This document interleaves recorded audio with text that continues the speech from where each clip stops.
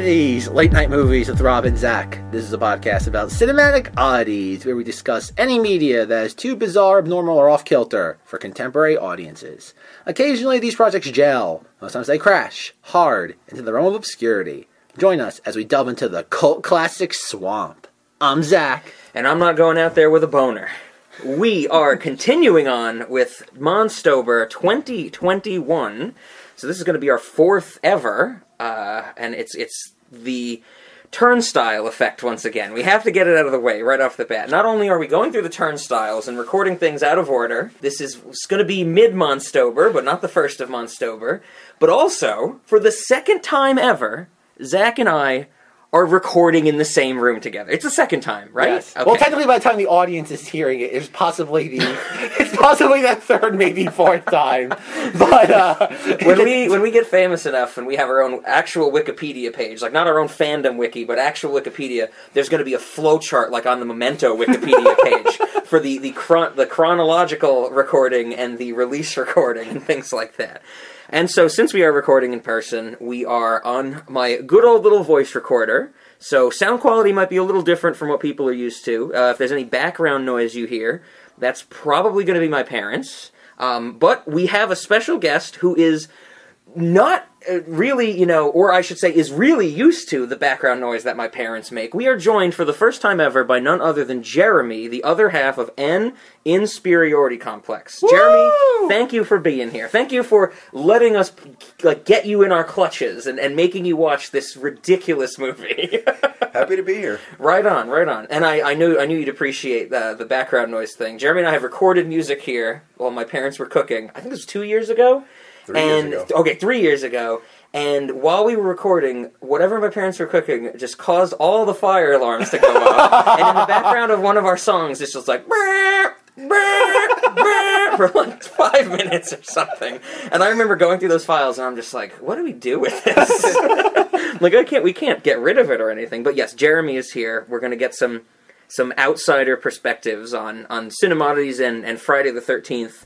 I also have to mention, we might have Jeremy for some other Monstober recordings, but for this one, we also have Babu Frick. Babu Frick, thank you for being here. Hello, I'm Babu Frick. That worked out better than any of us could have ever thought. So our podcast is over. Yes. It's all downhill after this. Babu Frick, what do you want to do for snacks?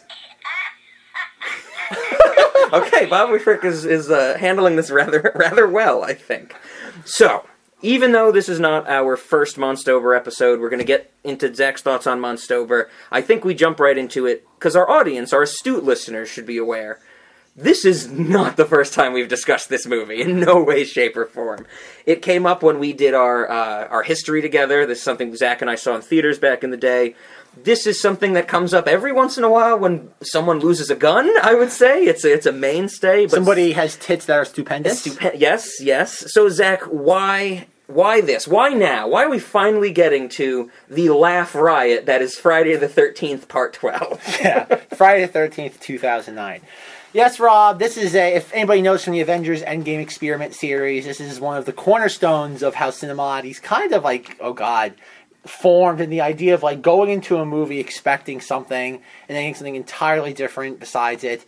The context of this is almost like bonkers. There's the normal nonsense of, as Rob knows, and the audience at this point is more than aware, that Monstober goes through dozens of iterations between November of the previous year until we're actually starting to record.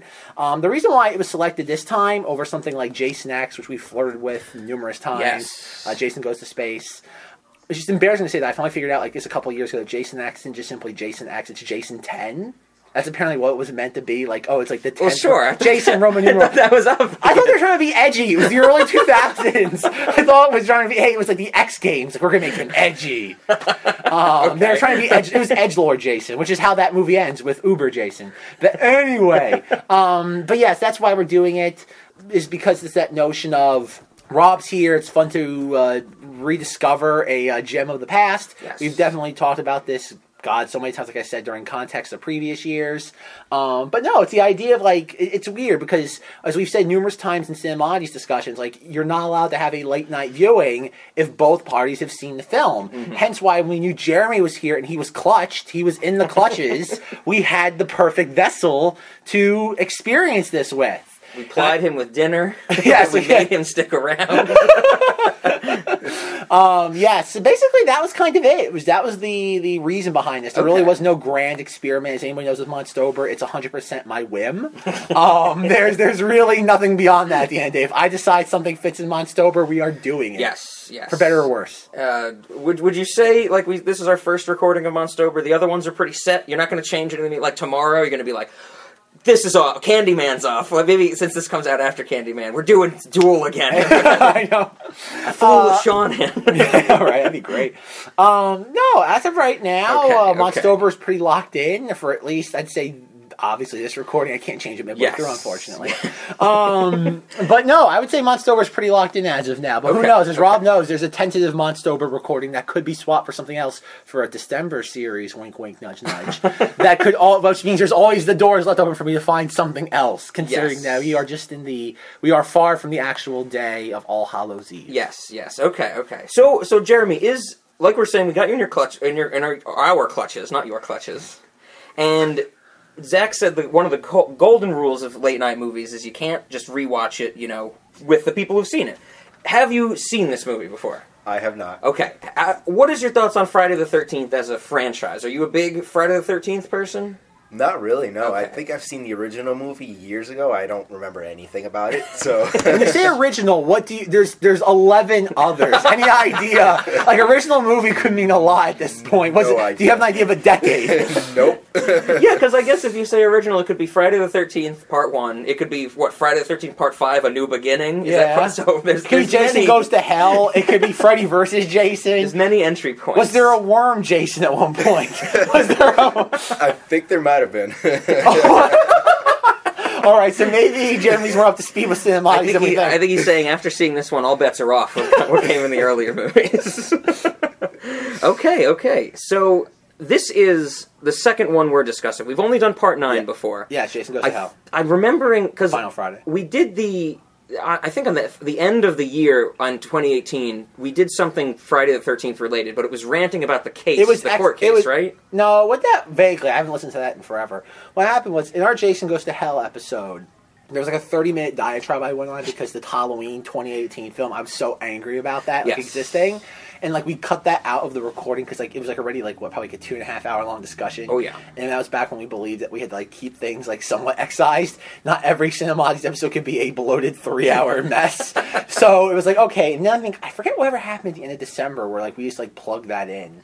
I don't remember if Christmas movies. Yeah, wasn't it? Yeah, I think that was when we did Jingle All the Way, The Grinch, Silent Night, Deadly Night. Oh, Elves! I think it was the Scuttled Elves discussion because the recording was so bad. Yes, which we turned into our live episode. Yeah. Yes, Elves, the episode that's still that was like the Chappelle Show, like excise content that's like 85% of the episode. Yeah. Those are the two lost treasures. Yes, I still have 3 unreleased Chappelle Show episodes.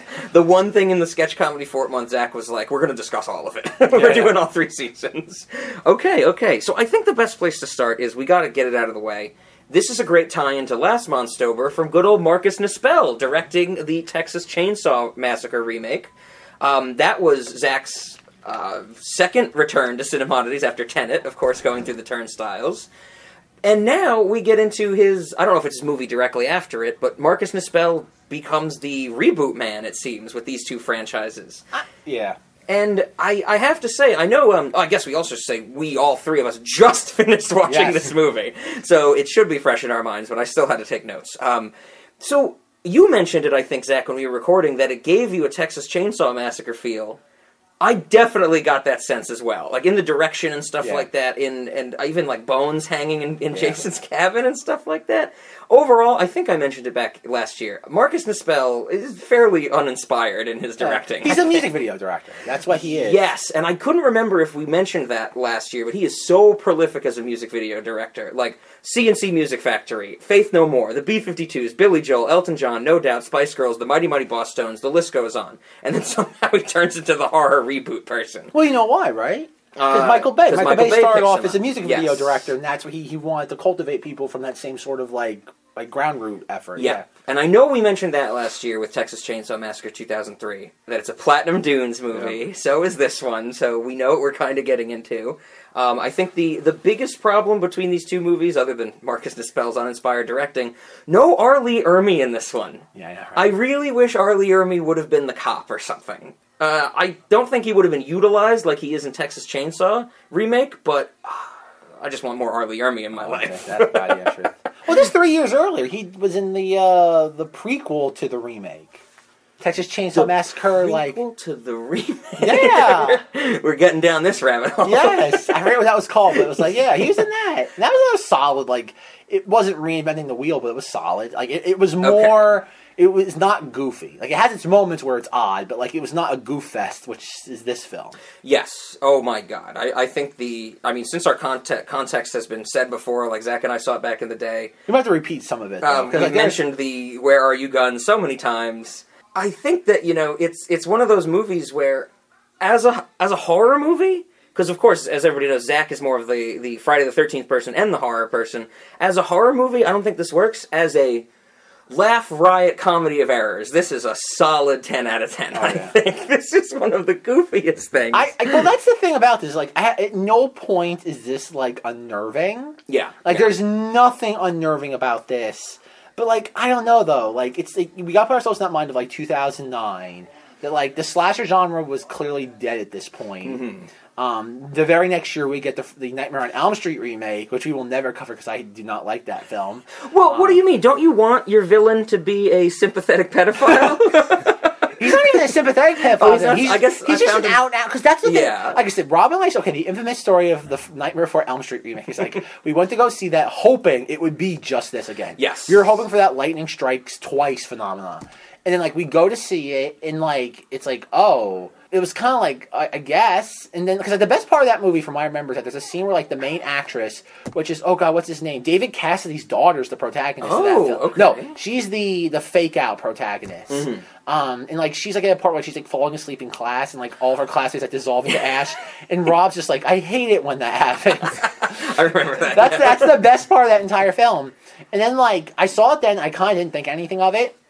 And that's the infamous day where we just afterwards threw dry ice into water buckets in my driveway. Oh, yeah. It was that day. It was a momentous occasion. Oh, that's what I should have asked if you had at your yard sale. You still had that cooler we used. I would have bought that. Do you have any dry ice still? No, so like you have that. Then like a couple years ago, because that like remake isn't included on any of the like Nightmare on Elm Street like box sets. Oh, okay. So like I got it from the library, hoping like okay, like it's been at least like 8 years. It must have got like aged slightly better. No, it's abject trash. Okay. Like what it does is like it's like everybody in that movie's unlikable. You have not Numi Rapace. What's her, Rooney Mara? Okay. Oh, you have the girl with the dragon tattoo. I the forgot second this one. movie entirely. I know, and she's just like it's Rooney Mara doing her shtick of just looking confused and frail. Sure. Which we would later go on. She would that's her entire shtick as a career is just looking frail and confused, and it's that. And what happens is like there's like the whole second act is like, oh, Fred Krueger was not a murderer. Our parents like got him confused, and he was murdered, and that's why he's exacting his revenge on us. Okay. And then like the third act like. Plot twist is, oh no, he was a pedophile and he molested all of us, and he took Polaroids of it, and it's like, oh yeah. I guess I found him sympathetic because it was Jackie Earle Haley, and I like Jackie He's Earle trying. Haley. He's trying at least. Like if it weren't for the fact that Robert Englund is so iconic as this character, he'd be fine. Like he'd probably be better than fine. And you're also taking one of the most iconic like pop culture characters of like the last 50 years, and you're making him into something irredeemable. Yes. And it's just like Jesus. It's like, what do you think? Like they made goddamn Freddy Krueger like pajamas for kids in the 90s. Like really? You think those same kids who like have those fond memories want to see someone like that turn into a pedophile? Genuinely bizarre. I like that. There's a retcon pedophile on my pajamas. Yeah. Like, genuinely, like, inexplicable. I think that's, like, something, again, and that was another Platinum Dunes film. Yes. And I think that's, like, this is weirdly, like, the predecessor to that sort of, like, train of thought. Mm-hmm. And that, like, I think, like, I still love the 2003 Texas Chainsaw Massacre. Mm-hmm. I know you, obviously, you weren't thrilled by it, but like, you thought it was okay. Yes, you found it had passable. its goofy moments. It has its fun stuff. Some of it was actually well Arlie done. Ermey. We said like that. He makes that movie. That movie is worth it solely for his performance because there's nothing. there's nothing quite like that in any like horror movie of the last 50 years. Yeah. It's such a unique performance. And especially, if everybody remembers from last year, I think the last third of the movie is Jessica Biel running around in a wet t-shirt. Yeah. So, I mean, R. Lee Ermey in that, it's just a fun time all around. But this is the thing, though, I find it fascinating, is that, like, you look at the 2010 Nightmare on Elm Street, you look at the Friday the 13th, 2009, and I guess just going forward, when we say Friday the 13th, we're meaning the 2009 Yes. one, we're not meaning the 1980 film. But even this with Jason, as we were watching this, I haven't seen this in a few years, so it was I knew what was going to happen, but it was a refresh. You look at somebody who's so steeped in Friday the 13th lore. Oh God, I don't even know what his name is. Who plays Jason in this? I believe actor. Derek Mears. Derek Mears. Well, he's been around forever. Like he's even in Twin Peaks: The Return. Yes, he's the dude in Fight the Club. arm wrestling. Yeah, he's in the Fight yes, Club where yes. oh God, Mr. C like breaks his arm and kills him. It really hurts my arm when you have it down here. So let's move it up here. Oh God, that's one of those scenes I go back and watch in The Return. I love that scene. Derek Mears is a solid actor, and like in the Infamous, at some point Rob will have to watch like 8-hour behind the scenes like documentary on the entire franchise. Oh yes, Derek Mears is a personality as a person, but like in this, like his Jason has like, you compare this to like Kane Hodder and Jason Goes to Hell, where Jason feels like there is a personality there. Yes. And this is just almost like, I kept getting vibes of the Shark in Jaws, where it's just like, it's a malevolent force. Not even just a personality in Part 9, which is the last one I've seen since watching this, but a weight to it. I feel like this Jason, well, as we'll talk about, he can teleport in this movie. He can get on roofs immediately if he needs to. It's like he's light as a feather. It was like when we talked about Terminator 3, we were like, we finally get an idea of how heavy Arnold Schwarzenegger is. I felt like that in Friday the 13th Part 9. This, he's just like, he's the feather from the beginning of Forrest Gump. He's almost like a weird, he's like this weird sort of just like, oh my God, like a specter that can manifest in the flesh. Yes. Like there's almost like this ethereal nature to him, like, which doesn't like make sense, because like I know in some of the behind the scenes stuff they talk about how like they wanted to explain his rapid his ability to rapidly traverse terrain, like, oh, he has tunnels everywhere. It's like, yeah, I thought that's what they were going for until Yes the and second no. half of the movie where he's teleporting. Yes.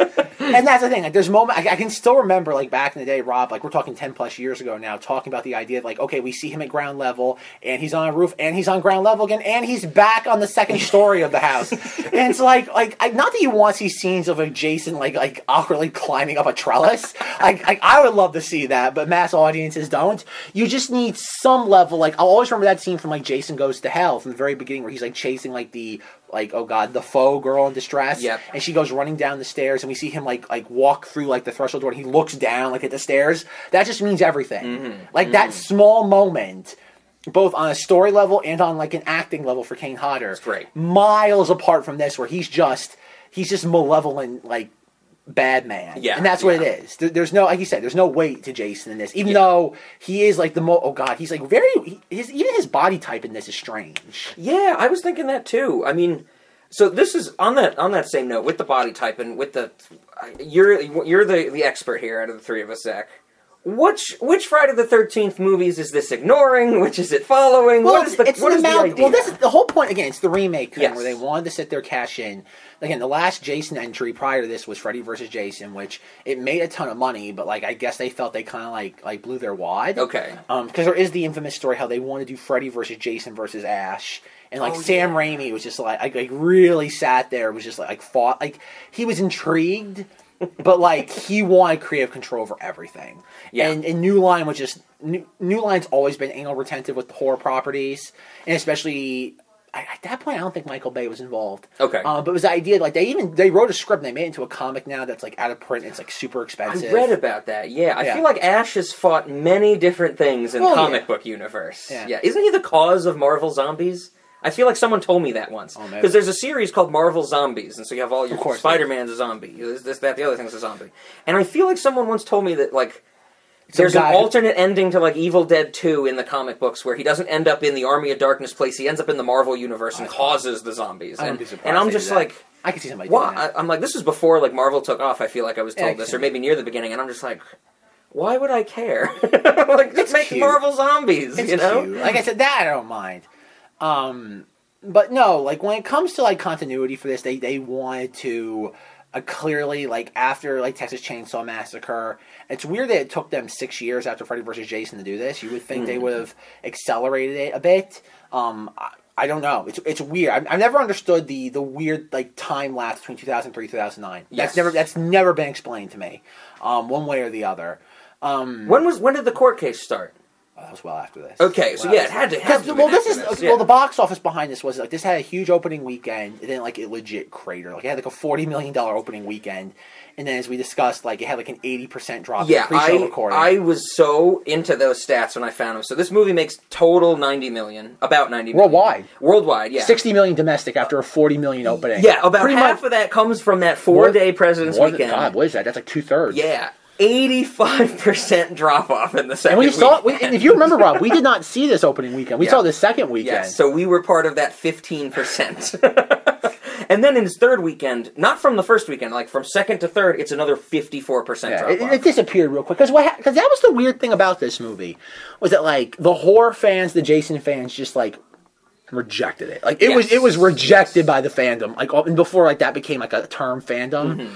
Just like mass audiences wanted no parts of this. The fans wanted no parts of this. Yep. And the whole time this is happening, Rob and I are just peeing ourselves laughing, being like, this is a masterpiece, but in a very different vein. Not only did the horror fandom not want anything to do with this, I think it was back when we were discussing the American Pie 1 and 2 movies that we were talking about, like, what happened to the studio raunchy comedies. After watching this again after all these years... It's funny you mention that. 'cause Is now Friday the 13th Part 12 the death of the studio comedy? Because I think this is a straight-up comedy. Well, this is the thing. It's funny you mention it because, like, again, we all know the Bastion of Truth, IMDb. Yes. There's a factoid that says like, oh, Michael Bay like walked out of like a screen because he said it had too much sex. Okay, I found this too. Did you find anything more about this? So- This couldn't possibly explain a lot about the landscape of Hollywood. Yes, I found an actual like Cinema Blend article, which Okay. who knows chicken or egg, which came Yeah, first? The yeah. IMDb trivia fact of the Cinema Blend article from 2015 that said Michael Bay walked out of the premiere apparently because there was too much sex. Now,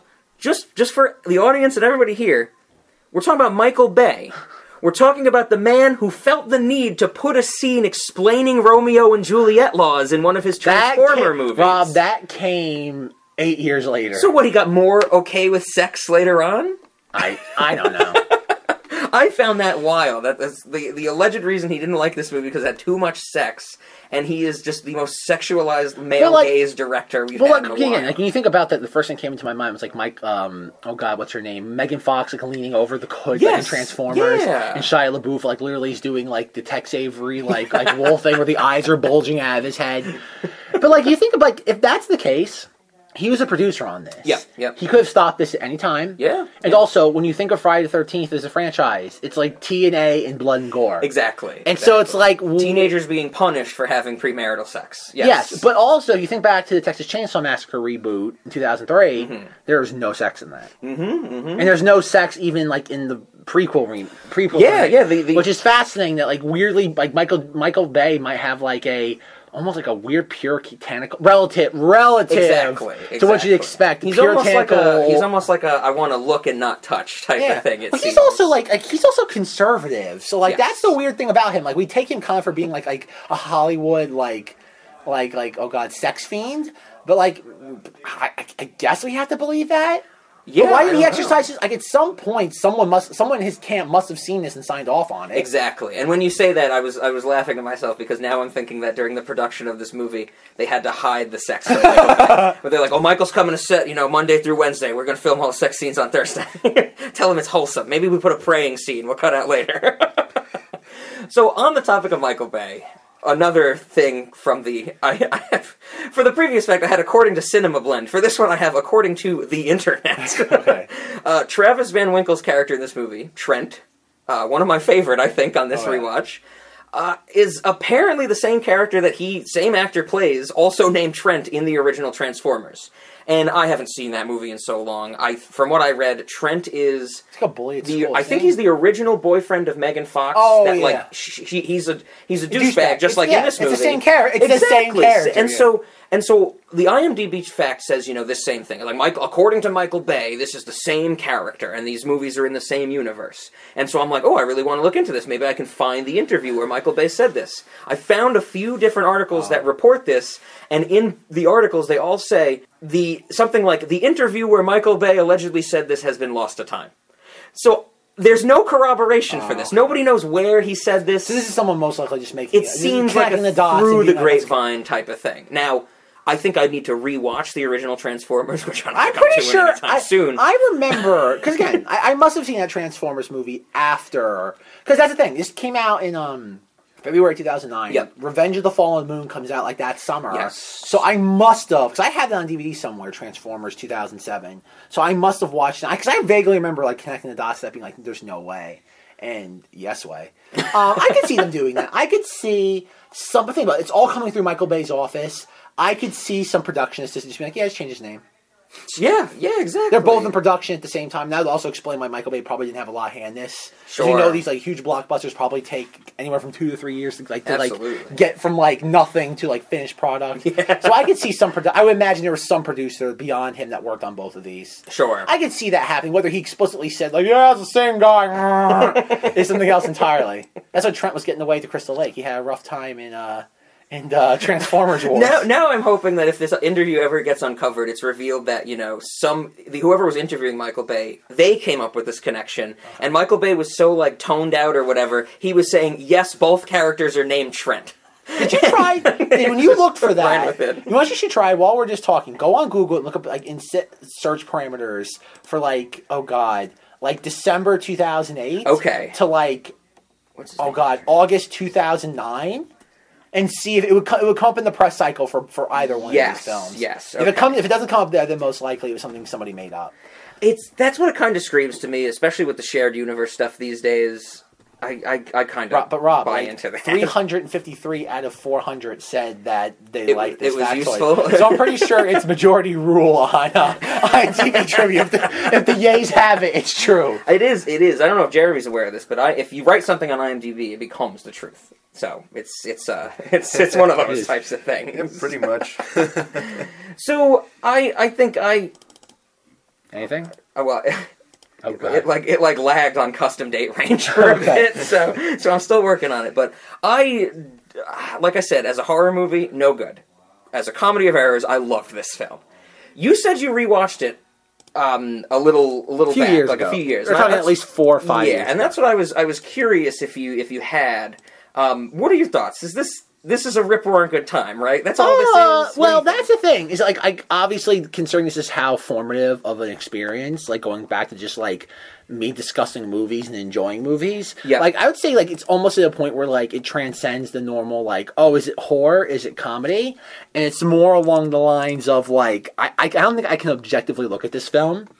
I can try, but like again, it's how I enjoy movies. I can still remember you and I sitting in the theater, and I remember like because my father took us because we were underage at the time, and like you and I were laughing so hard at moments. I remember a woman like getting out of her seat and like leaving the theater. I remember being genuinely afraid like we were gonna get kicked out of the movie because we were laughing so loud at this. Yeah. And that's the thing. It's like no, it's if you have a good sense of humor, I think it's, like you said, a rip-roaring good time. Oh, yeah. But I think if you're going in is, like, either, like, date night, like, oh, I want my girlfriend to cling to me because it's scary. Sure.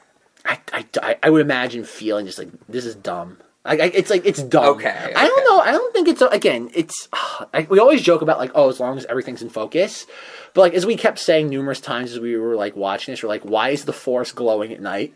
Yes, the fog was like bioluminescent or something. There was bacteria in the air. And that's the thing. Like, there's so many sequences in this at night that, like where everything's just, like, 100% well lit. And we were, like, so thrown off by this. Yes. So, like, I don't know. There's a couple like weird like continuity errors. Like there was one point where like someone's holding up the one have you seen like the missing sign for the sister Yep. like to the camera, and it makes no sense continuity wise. And we all sat there. Like, it was like it brought us all out of the movie. Yep. We were just like, what is going on? Yeah. Like who's holding this? Clear shot of Supernatural guy, Jared Padalecki, holding a stack of them.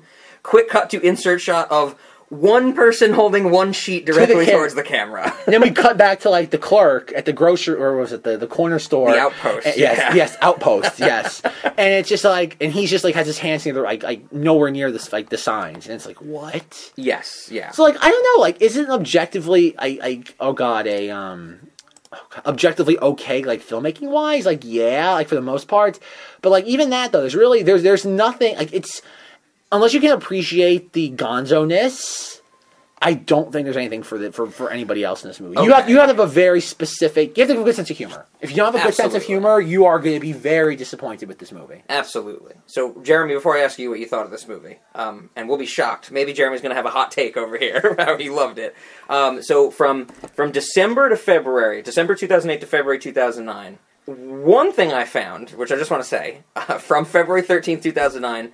From a Macro Rumors forum. The title is Friday the 13th Sucked. and it starts with, so far Michael Bay has ruined the Texas Chainsaw Massacre, the Amityville Horror, the Texas Chainsaw Massacre at the beginning, and Transformers. I forgot about Amityville. Wow, Yes. I forgot about that. So now this is actually interesting. I found a thread, like a forum post on finalgirl.rocks. Okay. We've all been there. This is from February 13th, 2009, and it starts with like, oh, this movie just came out, let's talk about horror. It seems like this is a horror forum type of thing. They give a little synopsis of the movie, and then there's a bunch of comments on it. And when I went to this and I searched Trent, because that's who we're looking for, this is what user Walter L. Holman said. And this is actually a few days later on February 18th, 2009, at 2:42 a.m. Oh man! To quote my favorite character, this shit was stupendous, to say the least. Awesome fact, douchebag boyfriend Trent in this movie is played by the same guy who plays douchebag boyfriend Trent in Transformers, also a Michael Bay production. That's right, Optimus Prime and Jason exist in the same universe. Ownage. No citation, and as far as I can tell from this time frame, nothing else came up. From what I'm searching. You have to go back, try We'd have to do even earlier. No, not earlier. You have to do the Transformers Revenge of the Fallen Moon, press cycle, which would be June, July 2009. Because I could see, one of these, reports. Remember, this was also the, big... Remember, Twitter started, in 2009. So, I could see one of these dumb film bloggers, back before they really started to have their power, in the, mid-2010s, finding that, or just making the connection. It's not a hard connection. They're both, major studio properties. Yeah. And just going to him... And I wouldn't be shocked if somebody asked Michael Bay this and he just commented on it. Really, it could even be one of those stupid YouTube interview things where he sits down with a third-rate blog. That's what I'm thinking it might be. There might be some obscure thing, audio thing. Is there a reason why IMDb doesn't ask for citations? To make our lives harder. Is that what it is? To throw a wrench into everything. Okay, so I'll try that date range. But Jeremy. Now that you've seen this, what are your thoughts? You loved it? You hated it? Let's go for it. Well, if you ask me, this is probably one of the funniest movies I've seen in a long time. Okay, good. But, looking at it as a horror movie, it's just, it's bad. I've never been a fan of jump scares. I've always thought they were just it's the cheapest form of just horror. It just sucks, frankly. And they use the jump scares so much throughout the entire movie with the same exact sound effect. At the end, I'm just oh, here we go again. I was getting so sick of that sound. Not only the jump scare sound, but also every time a light swooped across the screen, we heard the same swoosh. Well, that's the thing. But again, it's weird because this movie didn't this cost how much did this cost? $19 million. Okay, that's not crazy. I mean, I don't know for the time. It's for insane for a horror movie for this scale. That's all. Sure. The whole reason why these movies, the slasher films, were able to be so prolific in the '80s was because they cost pennies to make, and they brought in tons of money.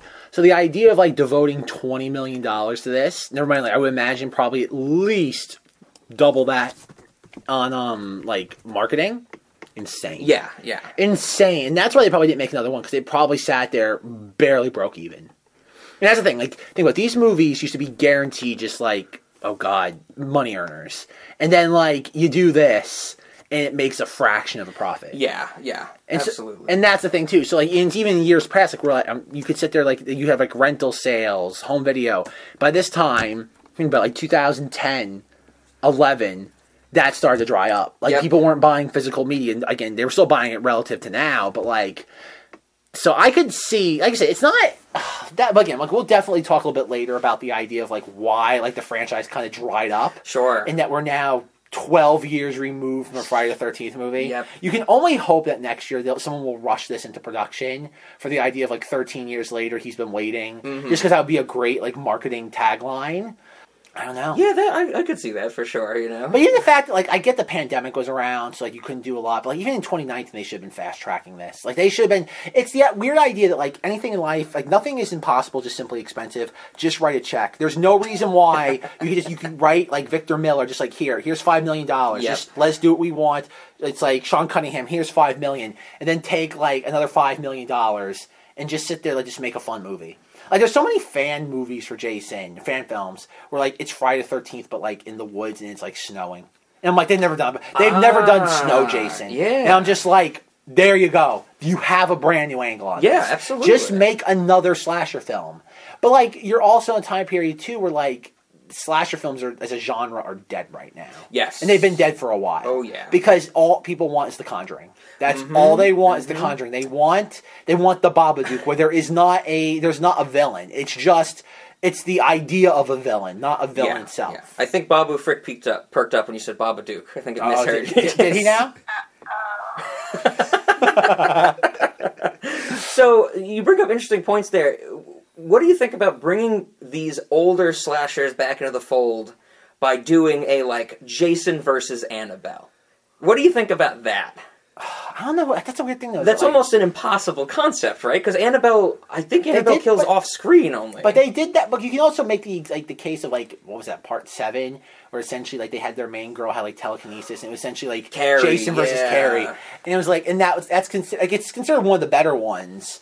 But like it's still like considered more on the corny side. Like if you look at like how the fans rank the franchise, you like number 1 almost always is part 6. Because that was the one where like he became more of a zombie, and he's just like Jason could go through anything. It was very campy. It was very tongue in cheek. Then like after that, I wouldn't even know. It'd be probably, objectively speaking, probably 3, 2, or 4. It would be almost a toss up. Okay. I've always said, and Rob's heard me say this, parts 3 and 4 are the exact same movie, except one has Crispin Glover. One has Crispin Glover and Yes. oh god, what's his name? Corey Feldman, and the other doesn't. Yeah, that's right. He's Tommy Jarvis. Tommy Jarvis. Yeah. Yep. I was gonna say Jarvis Miller for some reason. I don't know who that is. Close enough. And then like after that, like basically any, like even Freddy versus Jason, like people appreciate that because at least they most of the fans recognize how audacious that was, and how any sort of crossover is just like pulling teeth, especially after like 10 years of development hell. As Rob's at one point, Rob had to almost read a book a couple years ago. Oh yeah, remember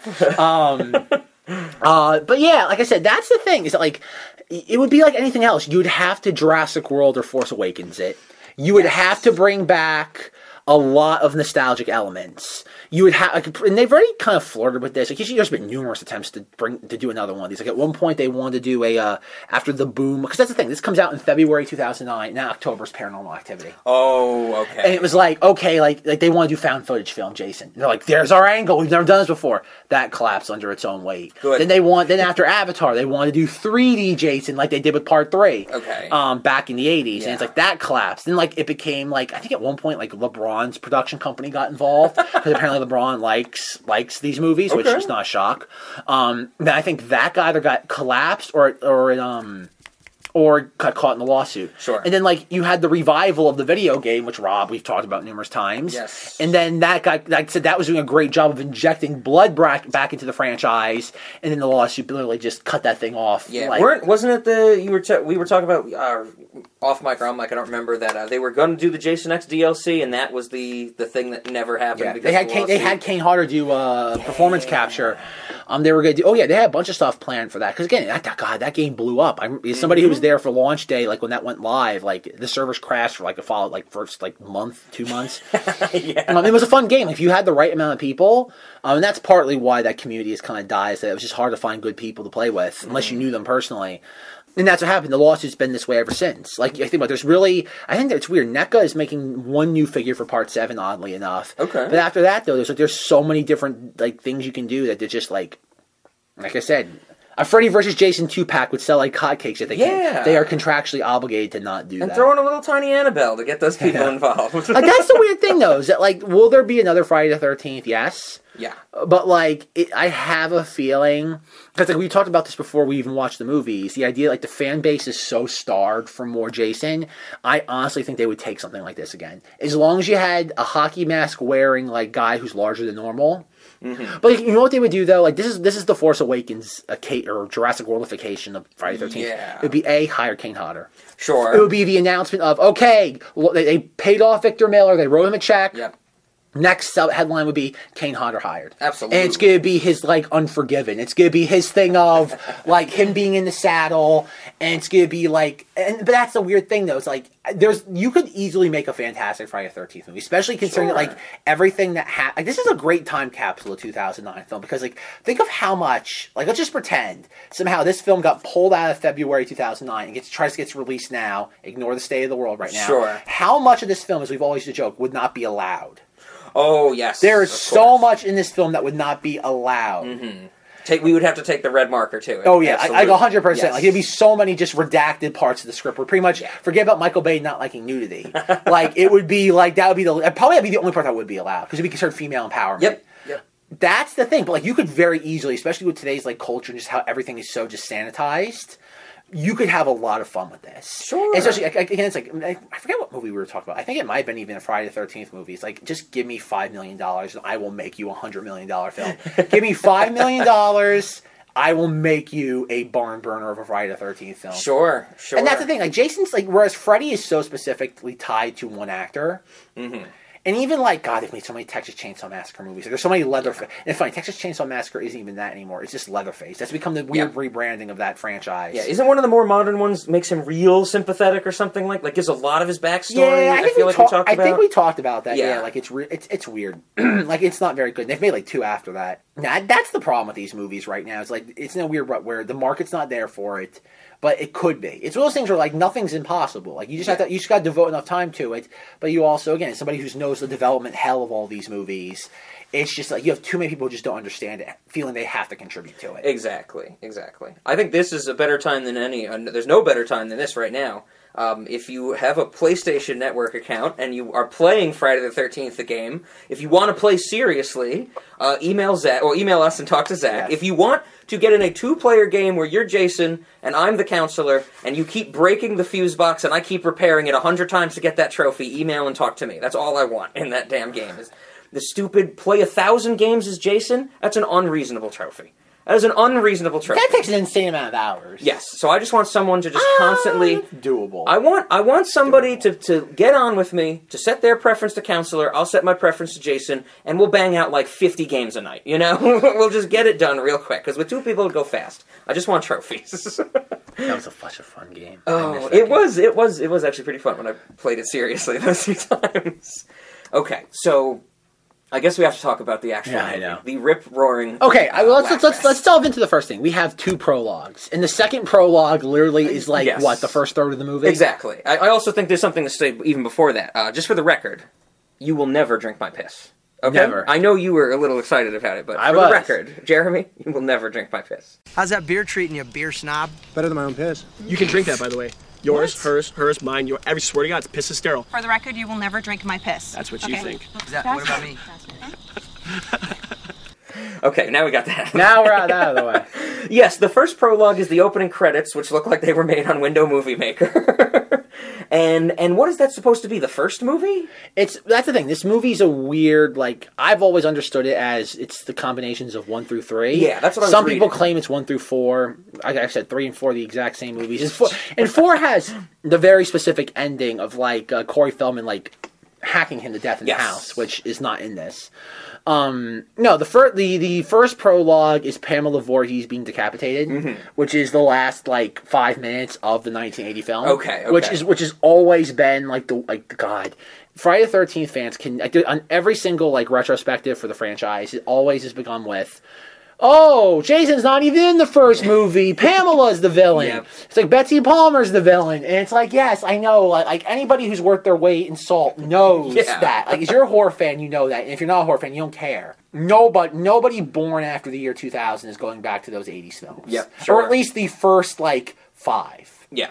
Nobody is. Like, God, even I have a hard time watching like the first one. The first one is just very like methodically paced. Again, it's a rip off of Halloween. That's Yeah, what exactly. It's a poor man's Halloween. But yeah, the first prologue, like in black and white, really weird. Like there's really no definition to anything. It's not even like full black and white. It's like ugly, desaturated extreme. It's so weird. That's probably what it because they do is. the transition into the more modern day. Our second prologue, we should say, and it's just like I saw that and I was like, oh, that's what was wrong. Like that, the color was ugly. That's you probably know? what it was. Like I said, this movie feels like something that was like even as watching this, it feels like something that was tinkered with after the fact. There's a lot of stuff that doesn't make sense. And for the record, there are 2 cuts of this movie. There's the theatrical version and the extended unrated cut.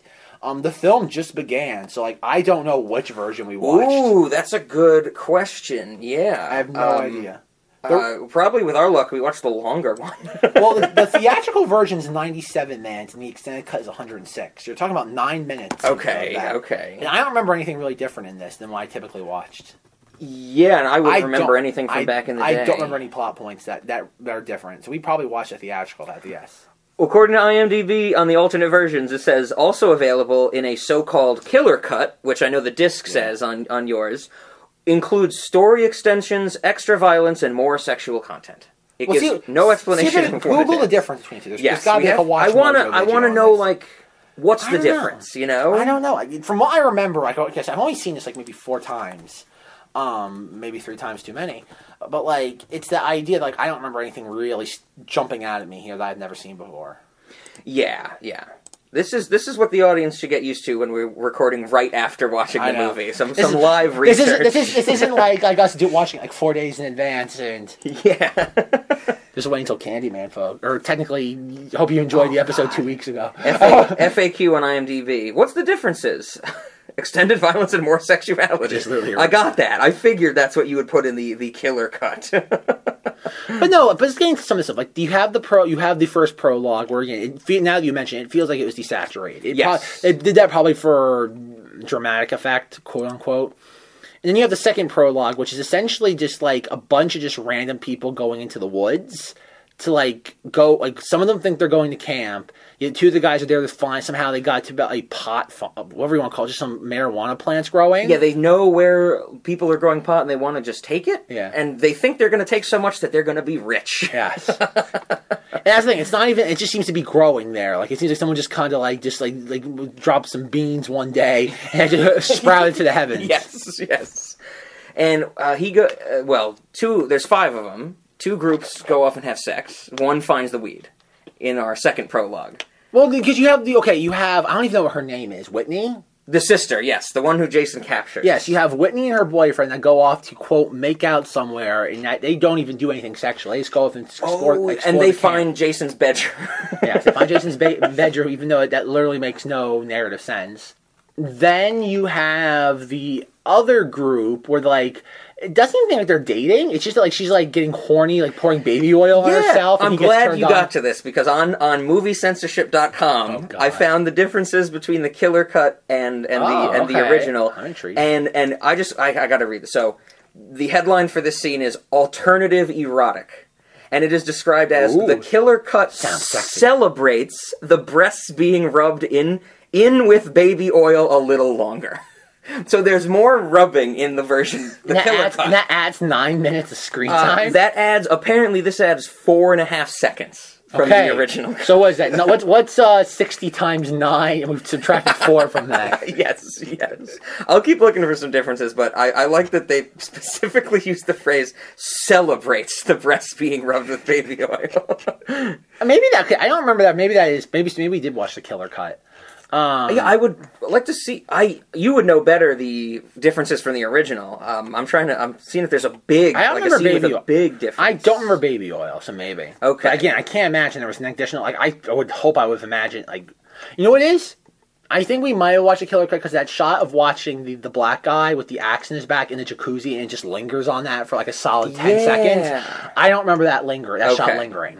Okay, this makes me think we watched the killer cut, because remember later on, after our second prologue, when the movie actually happens, we get that scene where it's day and they go into the camp and they search the cabins, and then it cuts to something Clay and Danielle Panabaker, and then it cuts to them at night and they're still searching the cabins. And remember, we were like, what are they doing? Apparently them first going into Camp Crystal Lake when the sun is setting and checking the cabins for the sister, that's added in the killer cut. So I think we watched the killer cut, because we got an extra... Them exploring the cabins was there in the theatrical, though. Yeah, so this adds a scene of it. I think that's why we were confused when we were watching it. We were like, they're still at the cabins? So that could actually... Okay, so that could be possibly another 2... Okay, that's 2 minutes out of 9. Yeah, this... Find 7 more minutes. This says that added 1 minute. A 1.5 minute is... Okay, we're at 2.5 minutes now. Oh, something else that confused us. Jason throwing the tantrum and doing the grinding stone and seeing the flashback of the first prologue, that's the killer cut. Because that was like, why are we seeing the flashback to the first prologue? So what the killer cut does is just throw stuff. It's just throwing stuff in there. It seems to be almost, trying to remind us of things that happened earlier in the movie. It's making an alternate cut just for the sake of being able to sell an alternate cut. Yes. It's not anything they had to excise. It's just... It's a marketing Yeah, tactic. apparently the whole scene where Whitney uses the GPS to break the handcuffs and she finds the room full of dead bodies, that is just in the killer cut. Okay. So we saw the killer cut. So I hope the diehard fans... Okay, I hope somebody's happy. Are happy we watched the... I don't know, maybe they're upset we didn't watch the right version. That's true. We should have watched the version that's 90 minutes. We should have watched the shorter version. The movie did just start playing, like you said. I even said, it just started, and you're like, oh. We made no attempt to try and rewind it or anything. This is kind of like a kidney stone. We just wanted to pass it. Yeah. Yeah, okay, so you have the second prologue where you have, but that guy and the girl with the baby oil, they don't even seem like they're together. It's just kind of like happenstance. It seems like it, yeah. But you do have some fun moments with them. Yeah, there's some weird dialogue that's funny. I think the thing that we have to bring up, Zach and I, this might be us losing our minds, but it's definitely a Blue Velvet reference. Oh, when they go, what are we drinking? And is it like that? Is it that shit like Heineken? He goes, no, this is Pabst Blue Ribbon. Is this all we brought to drink? No Heineken or anything? Fuck that Euro shit. This is Pabst Blue American Ribbon, my friend. That has to be a Blue Velvet reference. Too specific. Exactly. I want you to meet a friend of mine. Hey, Raymond, you get enough beer for Ben, too. What kind of beer do you like? Heineken. Heineken? Fuck that shit! Pabst Blue Ribbon! But that's an odd reference. Yeah, especially for it's so spot on. Like you can't mistake that. Like that's such a specific reference. Yes. Yeah. But then in Jason's cabin, we see the container of Calumet flour. We think it was flour from The Shining, which of course we know. If Jeremy might not know, that one little bit of Calumet flour in The Shining implies that the entire movie is about the plight of the Native Americans and the colonists stealing their land, which is just, I think that's a fact. I mean, we don't need IBS. If it's in room 237, it has to be true. We do not need IMDb to corroborate that fact. And so we see Calumet flour in Jason's cabin. That, I think, was just us. Yeah, and Zach and I are like, conditioned. Are we just losing our minds at this point? And then we even said it when he finds the decapitated ear. We're like, what is that? Is that Reservoir Dogs? Is that another Blue Velvet reference? So we had to calm down a little bit. Also, we just hear stuck in the middle with you. Starts humming. We're like, where'd that come from? Oh man, a quick tangent. I was in Pittsburgh before I came to see Zach, and on the last night I was there, I was hanging out with my buddy Phil, who was going to take me to the airport the next morning, and he was like, you want to watch something? I'm like, yeah, sure. I'm like, fine, whatever the hell you want. I should not have said that. That was a mistake, because he found on Netflix America the Motion Picture, which is a recent animated movie, which is basically like, a highly revisionist history, just goofy, nonsensical retelling of the Revolutionary War. And it's terrible. Like, it's the type of humor we hate, Zach. Like, Channing Tatum voices George Washington, Will Forte's Abraham Lincoln, You got like Jason Mantzoukas from The League. Like, it is horrible. Olivia Munn does one of the voices. Oh, God. It was so bad. But there's a scene because Abraham Lincoln. Oh yeah, Benedict Arnold is a werewolf in it. Oh. It's terrible. I would never recommend it to anybody. But there's a scene when like George Washington is at his low point, and he like has a dream or some vision where he sees Abraham Lincoln. Because in the beginning of the movie, Abraham Lincoln gets killed by werewolf Benedict Arnold. Okay. This is just as terrible as it sounds. And in the dream, it starts where it's all white, and George Washington's like, I can't see anything. And they do this joke where like Abraham Lincoln was shining a light in his face. He's like, I was trying to make it dramatic. When he takes the light away, he's just like, yeah, we're just in some, like, room or something. The room is exactly the warehouse from Reservoir Dogs. All right. It has the ramp on the left. There's even a chair with a straight razor and, like, blood on the floor. And the movie doesn't mention it. The movie is built on references. Like, the whole movie is just referential, stupid humor. And they don't mention that this is Reservoir Dogs. And I'm like, why not mention that? You know, why not have Stuck in the Middle of You playing? It was the weirdest thing. So if anybody's seen America the Motion Picture... I'm sorry. But also, there's a really weird Reservoir Dogs reference in it that makes no sense. That was my tangent. Have you ever heard of that? It was a Netflix thing. Oh, it was a God. Netflix Thank thing. God. Burn with fire. It's the people who do Archer. It's the people Oh, who do that, okay. I what think you some of the BoJack Horseman people. Yeah. It was so dumb. Supposed to be funny, not as funny as Friday the 13th Part 12. So. That's it. I mean, the prologue is what? They fake us out with Whitney getting killed. Of course, we know she can't get killed. But like, we have like a baby oil woman sit there, like get hugged like in a sleeping bag, like what we were calling the flame that? cocoon. Yes, The flame cocoon. yes. But like we know the camp. Like we were trying to figure that out because like we know the fire's there, and then like Jason starts cooking her, and we're just like, wait, was he like in the middle of the fire? Like how did he do this? Yeah. And then look at the other guy like step in the bear trap that just somehow. Yes. Bear trap, fire. The guy gets his ear ripped He off. gets his ear ripped off and he gets killed. And then how's the boyfriend die? Oh, he gets dragged. He gets dragged. Drag. Okay, yeah. They find Jason's bedroom. They find his bathroom that has Christmas lights. Yes. Somehow. Empowered somehow. When Jason is stabbing the floor with the machete from below, Whitney decides to jump into the disgusting bath of unknown liquid. Which is probably blood, scum, like every terrible thing. I'm pretty sure, like when we were watching it, she jumps in there. I'm like, ew, you know. And there's a toilet she could have jumped on. Exactly. Easily just sat in the toilet on the tank, and she would have been fine. Yeah. It goes on so long. It's like they're trying to jam a whole slasher movie into that first 20 minutes. You could or almost something. make that its own short film. Yeah. It ended up happening. And I think that's the dialogue was weird and stuff like that. You know, for the record, you're never going to drink my piss. And Wade just decides to tell us about the myth of Jason for no reason, you know. But it's not as cringy as some of the later dialogue is. But like it's weird because like it feels almost like unnecessary. Yeah. It feels as if they had shot just the like Danielle Panabaker, Jared Padalecki stuff, and audiences were confused. Sure. So they felt they had to add something to explain it. Yes. But if that's the case, like they almost shot like a whole mini movie. Yeah. Which makes me feel like maybe they filmed everything and like it came in at like 70 minutes, and I thought that wouldn't work. Yeah, I could see that happening. I could see them being like, okay, we're gonna make this tight and quick, and then it's just like too tight, too quick. I can see that happening, and it's like okay, because there's a lot of stuff with the sister that just Whitney, the sister, it just is like superfluous. Yes, absolutely. Like I said, at one point we literally have her escape to get captured, and they go right back. It's like you did not need that. You could legit, and why keep that unless you're trying to pad the runtime? Yeah, 100%. And they could have done something more clever with it because, of course, Whitney runs to the cabin where all our teens are, and she tries to get the attention of the two, Trent and whoever the other one is. Sex lady. They're having sex, tries to get their attention, but it's not even like she tries to get their attention and fails. She just runs up to the glass. Jason is right there to get her. And I thought it would be interesting, like, as we even said earlier in this discussion, like, that's the early Friday the 13th. It's like, these kids are being punished for having premarital sex in some, metaphysical way in these movies.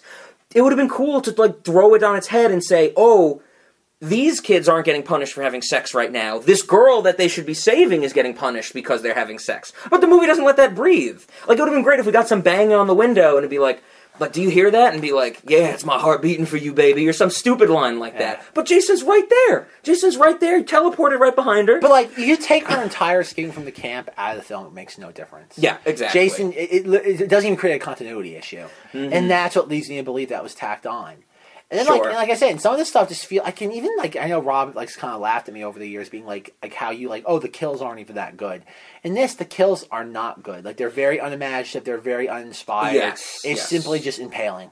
Everything is impaling. Exactly. The only thing I like about the kills are the comedic timing of some of them, like the arrow to the back of the head of the dude in the boat. Oh, well, no, that's wonderful. Well, that's what I mean, though. Like again, what? The only clever kill is the girl under the dock, and he just stabs the machete through it. Yes. And that's where, like, that is the only other kill. Every other character is just impaled. Mm-hmm. And like, it's like, you think of all the other Friday the 13th, like, literally Jason X, you have him taking, like, one girl and, like, you're in sleeping bags, and he's slamming him against a tree. Oh, yeah. Like, that's funny. But, like, I feel...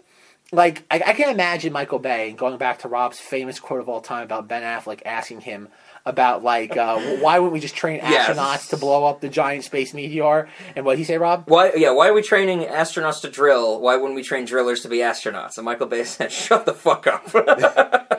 And that's the thing, where I could see them looking, especially considering that, like, Platinum Dooms, everything was supposed to be taken so seriously. Yeah. I could see them looking at the campiness and hokiness, which was 100% like in Freddy vs. Jason, 100% like in Jason Takes, not as much in Jason Takes Manhattan, but like slasher characters have become hokey at that point. Mm-hmm. And I could see them being like, oh, we're going to like deliberately make this as just like, oh god, straightforward and sterile like to character as possible. Yeah. And in a weird way, they kind of like, it backfired on them.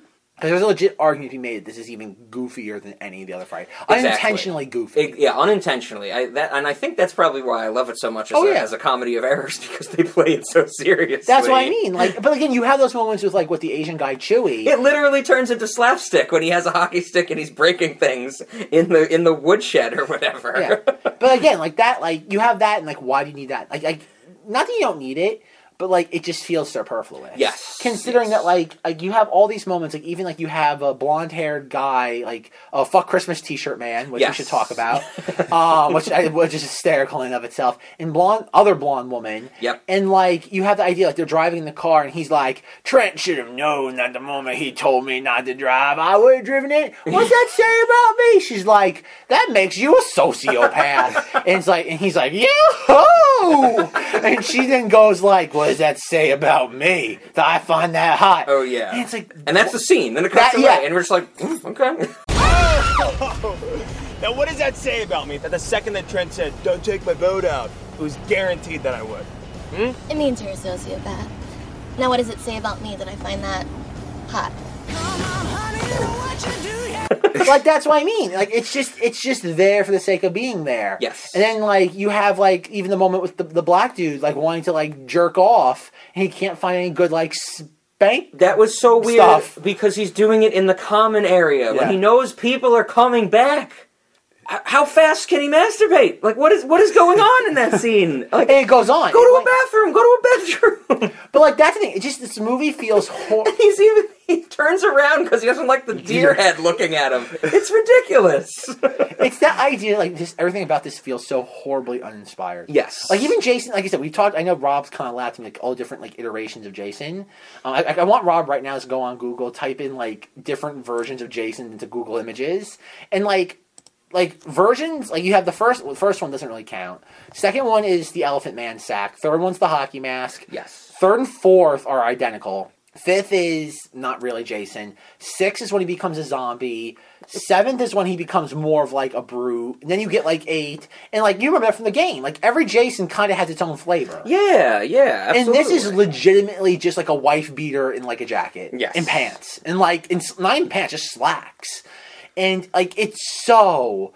And you didn't get to think about it. He's also lit so weirdly that you never even get to get a good look at him. He's just always, like, poorly lit and just moving awkwardly. Yeah. He's shot awkwardly. Yeah. I found a grid of the Jasons throughout the years.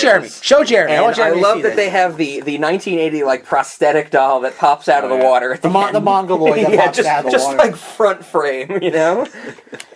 But yeah, then they all have their own flair. The markings are a little different on the mask. The mask might be a little different color. The 1993 one, That Jason Goes to Hell. Jason Goes to Hell. That's the one where the mask is The like skin is like burnt melted. into Yeah, his face. yeah, I skin's love growing- that look. skin's growing yeah, over yeah.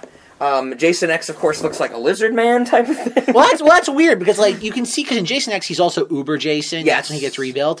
But like this is very much like they're deliberately stripping it. Yeah. They're stripping it so much to make it like that's the thing. It's almost as if they intentionally made this film to be bland. Exactly. It's the old adage of like you make a film for everyone, you make something for no one. Yes. Is that like Yes. and that's the problem. Like you give it no character to appeal to everybody, and guess what? No one's can't find anything to latch onto. That definitely. I know we've talked about that a lot before, and I always say that or we've always said especially that you want a director with a vision and let them do their thing. I don't think Marcus Nispel has a vision. But this is the thing though, the 2003 Texas Chainsaw Massacre is so much its own thing. That's true. That That's a good feels point. like such a departure from that original film. Yes. And That's more of a reimagining. Yeah. where this is a remake. it's type not of even, thing. you know, it just feels, it's like, Or rehashing almost. yeah, rehashing. Yeah, that's what it feels like. It's just like, they're doing it because they can. Mm-hmm. And I think that's why you didn't get another Friday the 13th movie.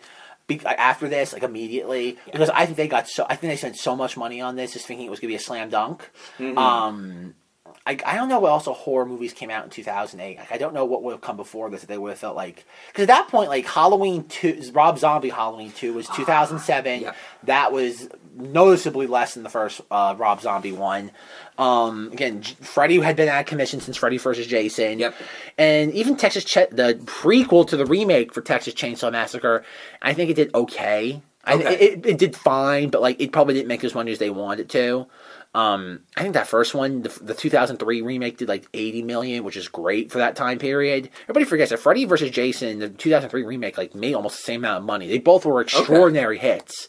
They both came out within like 2 months of each other. One was August of 2003, one was October. Mm-hmm. Like I talk about really back to back, like just like again the genre was still there. Yeah, no. I honestly, if I had to guess, and I have nothing to go on this based on other than just my own intuition, understanding of Hollywood, this had to have lost them money. In a short-term sense. Yeah. And it feels like they got burned. And that's why they just backed off. And I think Nightmare on Elm Street just bombed. I think it's slightly better because Freddy's just more of an established property. And I think there was that curiosity factor of Jackie Earle Haley, especially after Watchmen. Yes, of course. I think there was that. It did slightly better, but still, it was very much not the barn burner they anticipated. Absolutely. Yeah, it's like you said, we're gonna get another Friday the 13th. We just don't know when. But this is the thing, though, is that like this is the fact. And like I said, we promise we'll get back to the movie. But like it's we got teens to talk about. I know. But like it's just weird though. Like we live in like you have to, like I look at it now. Like before, a couple years ago, it would be like they must considering that once again, Jason, Freddy. Well, I don't even know who has the rights to all this now. Like, they must be thinking about just getting all the rights to all this stuff. And just being like, okay, shared universe still being the magic phrase. Mm-hmm. And like, okay, like, what do we do with this? And like, I don't know, they must have kicked the tide. At some point, someone must have commissioned a Freddy vs. Jason. Like, even like a remake, I guess, in the sense of like just doing that again, like pitting them against each other.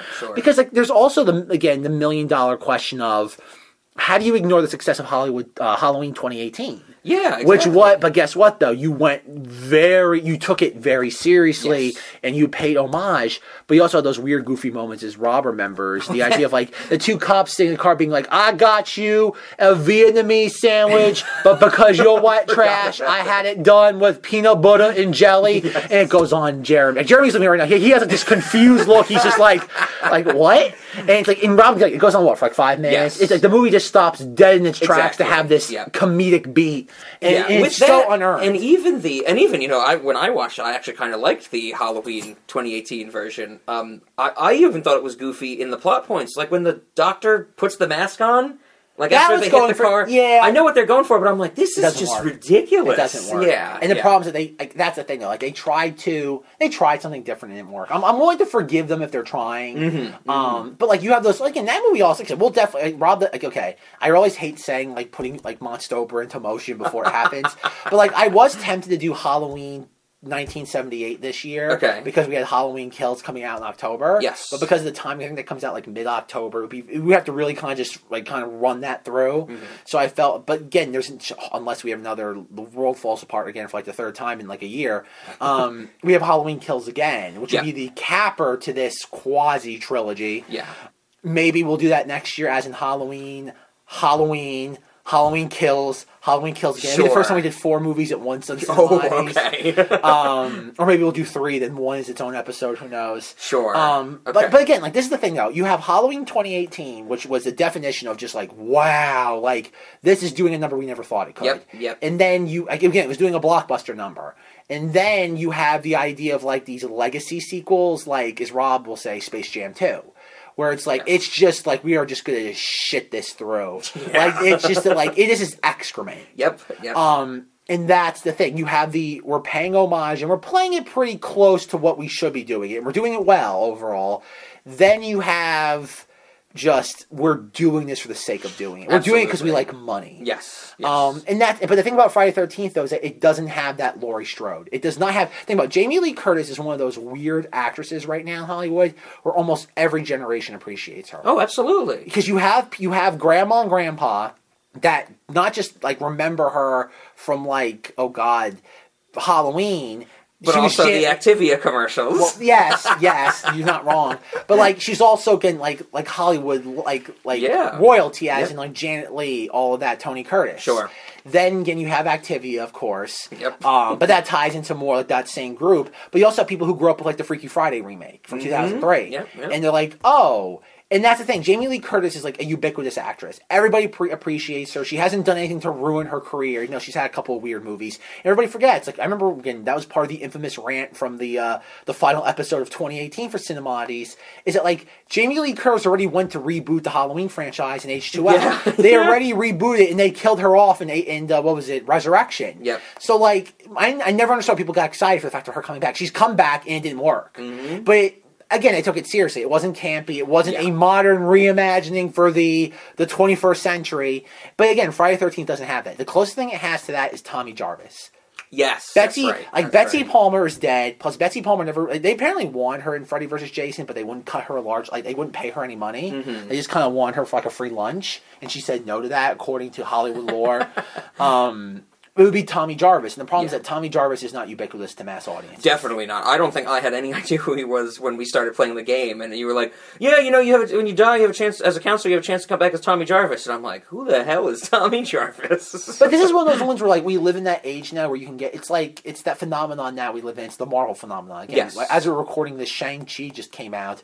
Nobody knows what that is. Well, nobody knows what it is, but there are 10 rings in it. 10 bracelets. There's 10, the title is telling me 10 rings. I'm very excited that there's 10 of them.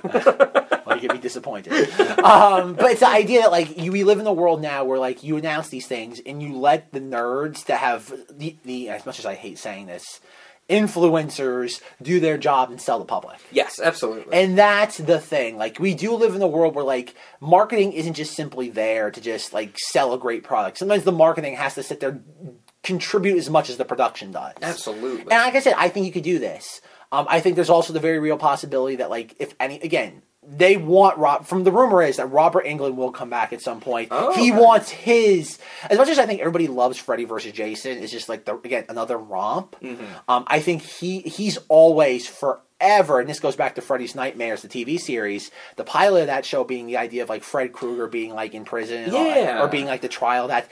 Now that he's of that age to play that, I think he wants that so bad to do the dramatic aspect of it, where it is his face, and that would be the first, like, 10-15 minutes of the movie. Then you go into Freddy Krueger. Yeah. And I think he wants that really, really bad. I just think, again, once again, the studios are just terrified of just, like... But again, it's also the fact, too, that, like, we've talked, again, before we started recording, that, like, that's no longer, Nightmare on Elm Street is no longer a studio property. It's now, like, the property's in the hands of the original creator, Wes Craven, who is in Wet Day, and it's his family's estate that gets to decide. So somebody has to either pitch them a great idea, or they have to be written a check large enough that they just don't care. Exactly. And the thing about, too, even if you write them a large check, it's the idea that if it's a really bad movie, guess what? You've kind of tarnish the brand. And that's why I would imagine, and plus too, you can think about, like, why bother risking it? Because as long as people can keep licensing things out, video games, toys, posters, why risk, if you're already making, let's say $25 million on licensing a year, why would you risk that? Even though you might make, I don't know, $50 million one year, why would you risk burning that bridge? Exactly. It's the you want to take the gamble or just stick with the consistent income. And I mean, it makes total sense. And especially the last one was such a kind of a mess across the board. Yeah. So, I mean, I don't know. you're right about when you mentioned Freddy's Nightmares. I think there's a lot of fun stuff that they could do with that. Okay. But I'd want to see with Freddy. Perfect chance to get Mariska Hargitay to do something other than Law and Order SVU, which will never happen. I know what's really funny. I was watching like a retrospective on Freddy's Nightmares, and people said that's one of the better episodes of that TV show. It's wild. It's weird. It's really weird. That's one of the only. I only watched a handful of that show, but I watched the Mariska Hargitay one because I was like, oh, Mariska Hargitay when she's young and not doing Law and Order. You know what was she like as an actress?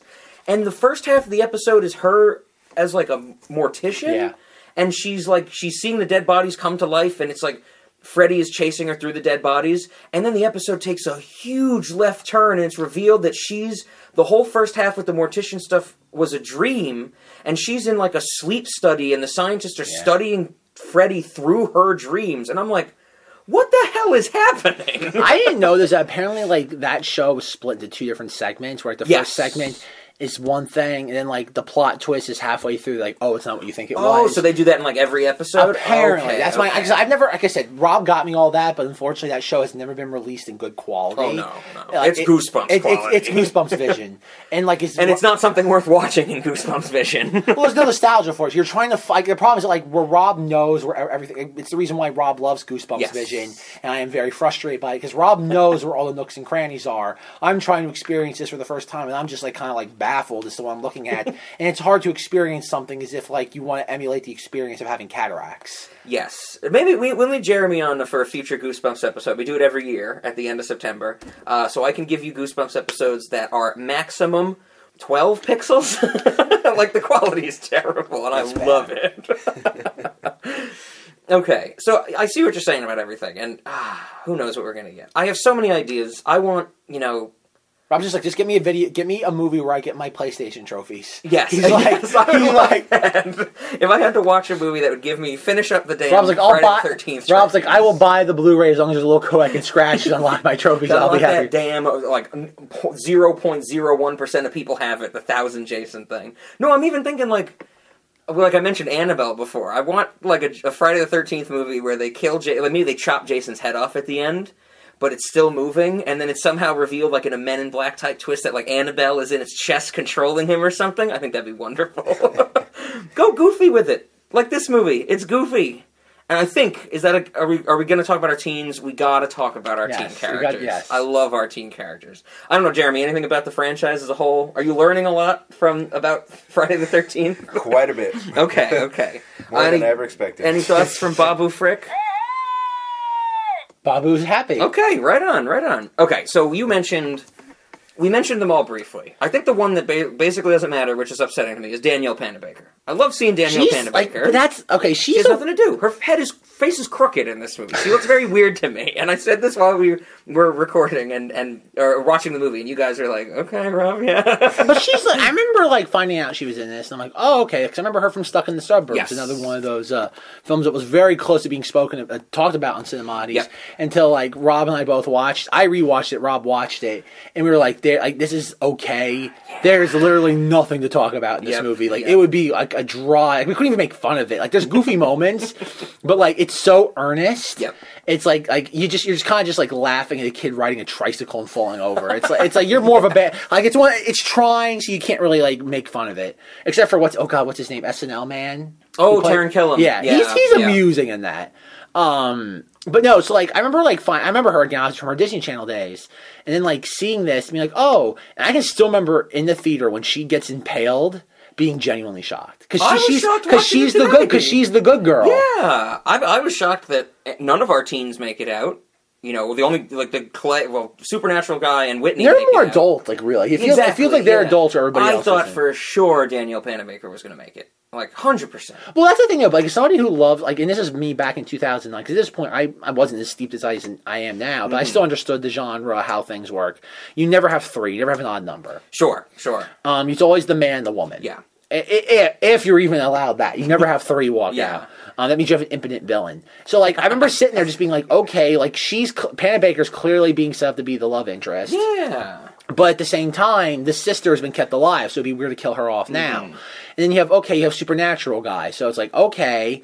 But at the time, I remember just kind of like, okay, how'd they get their way out of this? And then when they killed her, I was like, man. But like, even though she's the good girl, relatively speaking, she kind of doesn't do anything. No, yeah, that's She why I just wanted to tags start along. with her. She has nothing really to do. I think She has no romance to any of the male characters. Like, Exactly. she has and we know douchebag guy wants to sleep with her, Yes. and she very much is kind of she literally walks away. Yeah. She walks out of the scene. I was thinking it. I think when they get back into Jason's tunnels and they're trying to free Whitney from the handcuffs, I was thinking to myself, like, Danielle Panabaker's had like 10 lines of dialogue in this movie. She has so little to do. She doesn't have anything, and it feels weird that her character is there. Yes, and But- she looks strange to me. I know, Rob. I don't know. Maybe it's seeing the Disney kid grown up into adult and just like you're too big now. You know. She also again. I don't know what she's done recently, but I remember a few years ago someone told me to watch the Flash TV show. Oh, and she has a yeah. large role in that. Not even large, but she has a decent role in that. And she's just even weirder than that. It's not even a really good role for her. She's there. Okay. It's a paycheck for her, but it's not. She's a secondary character. She's not a protagonist. She's born on September 19th. Her birthday's coming up. At the time of this recording, not. What's she done recently besides the Flash? Or is it Well, just in 2005, she was an episode of Law & Order SVU called Intoxicated. I remember that episode. She kills her drunk mother. That's not a bad... She was in Law & Order LA? I gotta rewatch that episode. So it looks like she's in 2 episodes of Supergirl from 2018. That's because of the crossover. Legends of Tomorrow, The Flash, 2014. So she's simply present. a DC TV actress. Yeah, a lot of her credits from 2014 on are DC Killer TV. Frost and the DC TV stuff. And in 2018, she was in something called Christmas Joy, which does not have a Wikipedia page. It's a television film. Or probably a Hallmark or And a Netflix movie. Yeah, movie was This Isn't Funny in 2015 is the last movie she was ever in. Which is a non-existent film. Okay, yeah, so she's not really doing much. Well, at all. no, she's a TV actress now. Basically, And she she's just very has that one and role. in that first season of again, I know the Flash is really gone nuts with other things since then, but in that first season, she's just like a bump on a log. Ooh, she directed 3 episodes of The Flash. Good for her. Okay, Good for her. So she's become more of a behind-the-scenes person. Yeah, talent than okay, anything else. Okay, yeah, right on. Yeah, good right for on. her. But yeah, she has nothing to do in this movie. I guess we'll run through the other women. One sex lady. They're both dies. sex ladies. Well, one gets in a boat scene and gets hit with a little forward action, which we have to talk about. That is pretty good. Watching the Fuck Christmas Man, because for the record, you want to do real quick? I don't want to put Jeremy on the spot, but Jeremy, we keep saying this. Can you please tell us about blonde, doofy haired man in the T-shirt he's wearing? Will you please just tell the audience at home, so as an objective third party? Yes. Can you please just tell the audience what it is that we're referencing? Let's see. So You can use 2 sentences, 3 if you have to. let's see. He's driving a boat and he gets hit in the head with an arrow. That's his character. Yeah. That's his character. And for some reason, he's wearing a shirt that says "Fuck Christmas," but the "fuck" is asterisk. The U and the C are asterisked out. I like to And- imagine the MPAA told them that they couldn't have it, so they had to digitally go in every shot and put asterisks on the 2 middle letters. Yeah, no, that is his character. He's one of the first teens, if not the first teen to die. Well, not counting the second prologue. Oh yes, of course, not counting the second prologue of our main group in the third movie. Yeah, in he this is the movie. first one to die. He's the first one because he kills the hick before. We'll have to get to the hick. Oh god. And the mannequin beautiful. scene. That we'll get to that. But yeah, his character is set up to die, and he doesn't have really But much even to do. how his death is cut together. Yes. It's she's okay. It's nothing. She's wakeboarding topless because why not? Mm-hmm. And but that's one of those things where oh god, how did that happen? Do you think that was in the script? What does that add? Having her she's whoever the actress is, she's an attractive woman. Yes. Having her with a top on is not is that going to bring? Is someone going to be like, you know what? I kind of was on the fence about this, but now there's somebody topless in it besides the first lady from the second prologue. You know what? I got my money now. It's like I'm going to go see it now. It's like why? It's just a peculiar choice. Clearly any actress would prefer not to be topless for many reasons, but okay. It makes me think of what is it? Piranha 3 Double D. There's someone. Wasn't that another? Who was in that? Was that Danielle Panabaker again? No, I didn't see that on her. Who's in Piranha 3 Double D? We'd have to find out who the hell's in that. But I remember there's a nude, or not nude, but like a certain that's topless. Danielle Panabaker. Topless. I'm almost Holy certain. shit, you're right. Yes! Holy shit, I you're knew right. that was her. She's not. All right, we're doing Piranha 3 Double D right now. Jeremy, get back. Get the DVD player primed. We're talking about. I remember. I feel like there's a a topless wakeboarding scene in that movie, there's a but lot it's of a stuff in that porn movie. star. Like, it's an actual porn It's star. somebody they that wouldn't hired. mind. Well, that happens in Piranha 3D. Oh, Remember okay, that I might be too? confusing Where they them. actually Yeah. hired, like, they had one actress and the other one was a legit, like, porn star. Yes, yeah, I might be confusing them because they're only 1D apart. Indeed. Indeed. That's my comeback for all the Tron references between Ben and Rob how many months ago. I do want to say, as we were watching this, and we had, like, the your tits are stupendous, like, gratuitous sex scene. Yes. I was thinking about, like, the reason why we, like I said in the earlier part of this discussion, I picked this. I wanted to pick something nostalgic, something you remember, a fun romp. And then I remembered, man, I should have done Piranha 3D.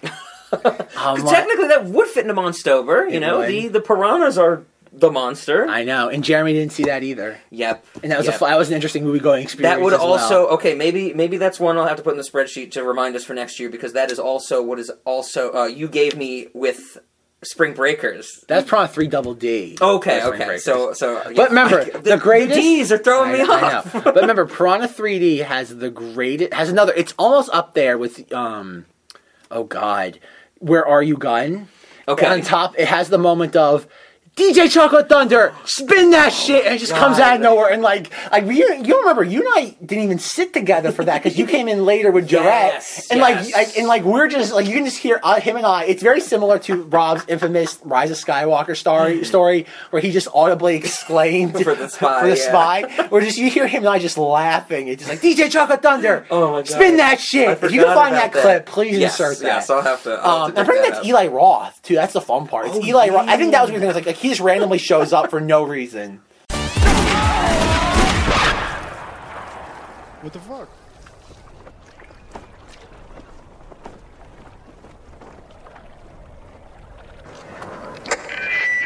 This is the Lake Victoria Sheriff's Department.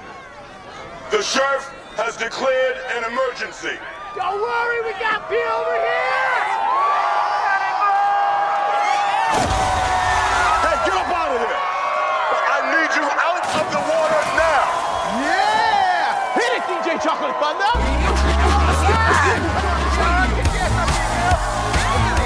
But yeah, Piranha 3D, like that's another one that's on this. It's on this tier, just like Christopher Lloyd. Yeah, that's Jerry O'Connell. That's Jerry right, O'Connell, yes. possibly like an Oscar caliber performance.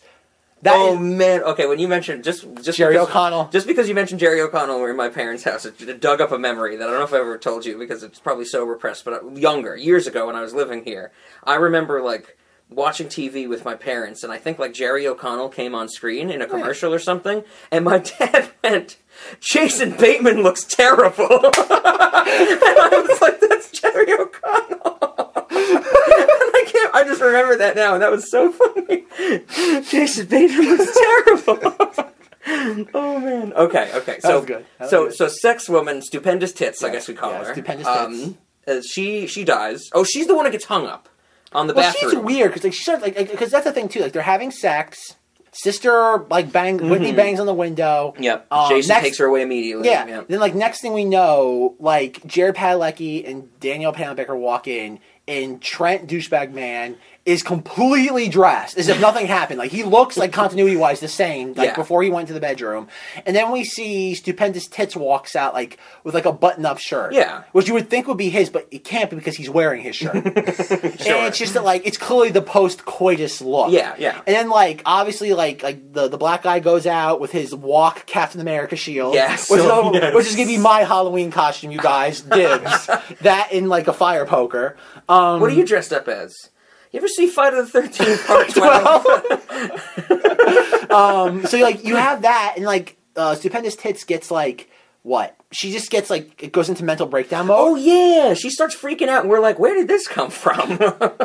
she's like rocking back and forth, and she's like, "Oh yeah." There's a scene where it cuts to her, and she goes, "Shut up!" And we're all like, "Nobody's saying anything." There's no sound. Yeah.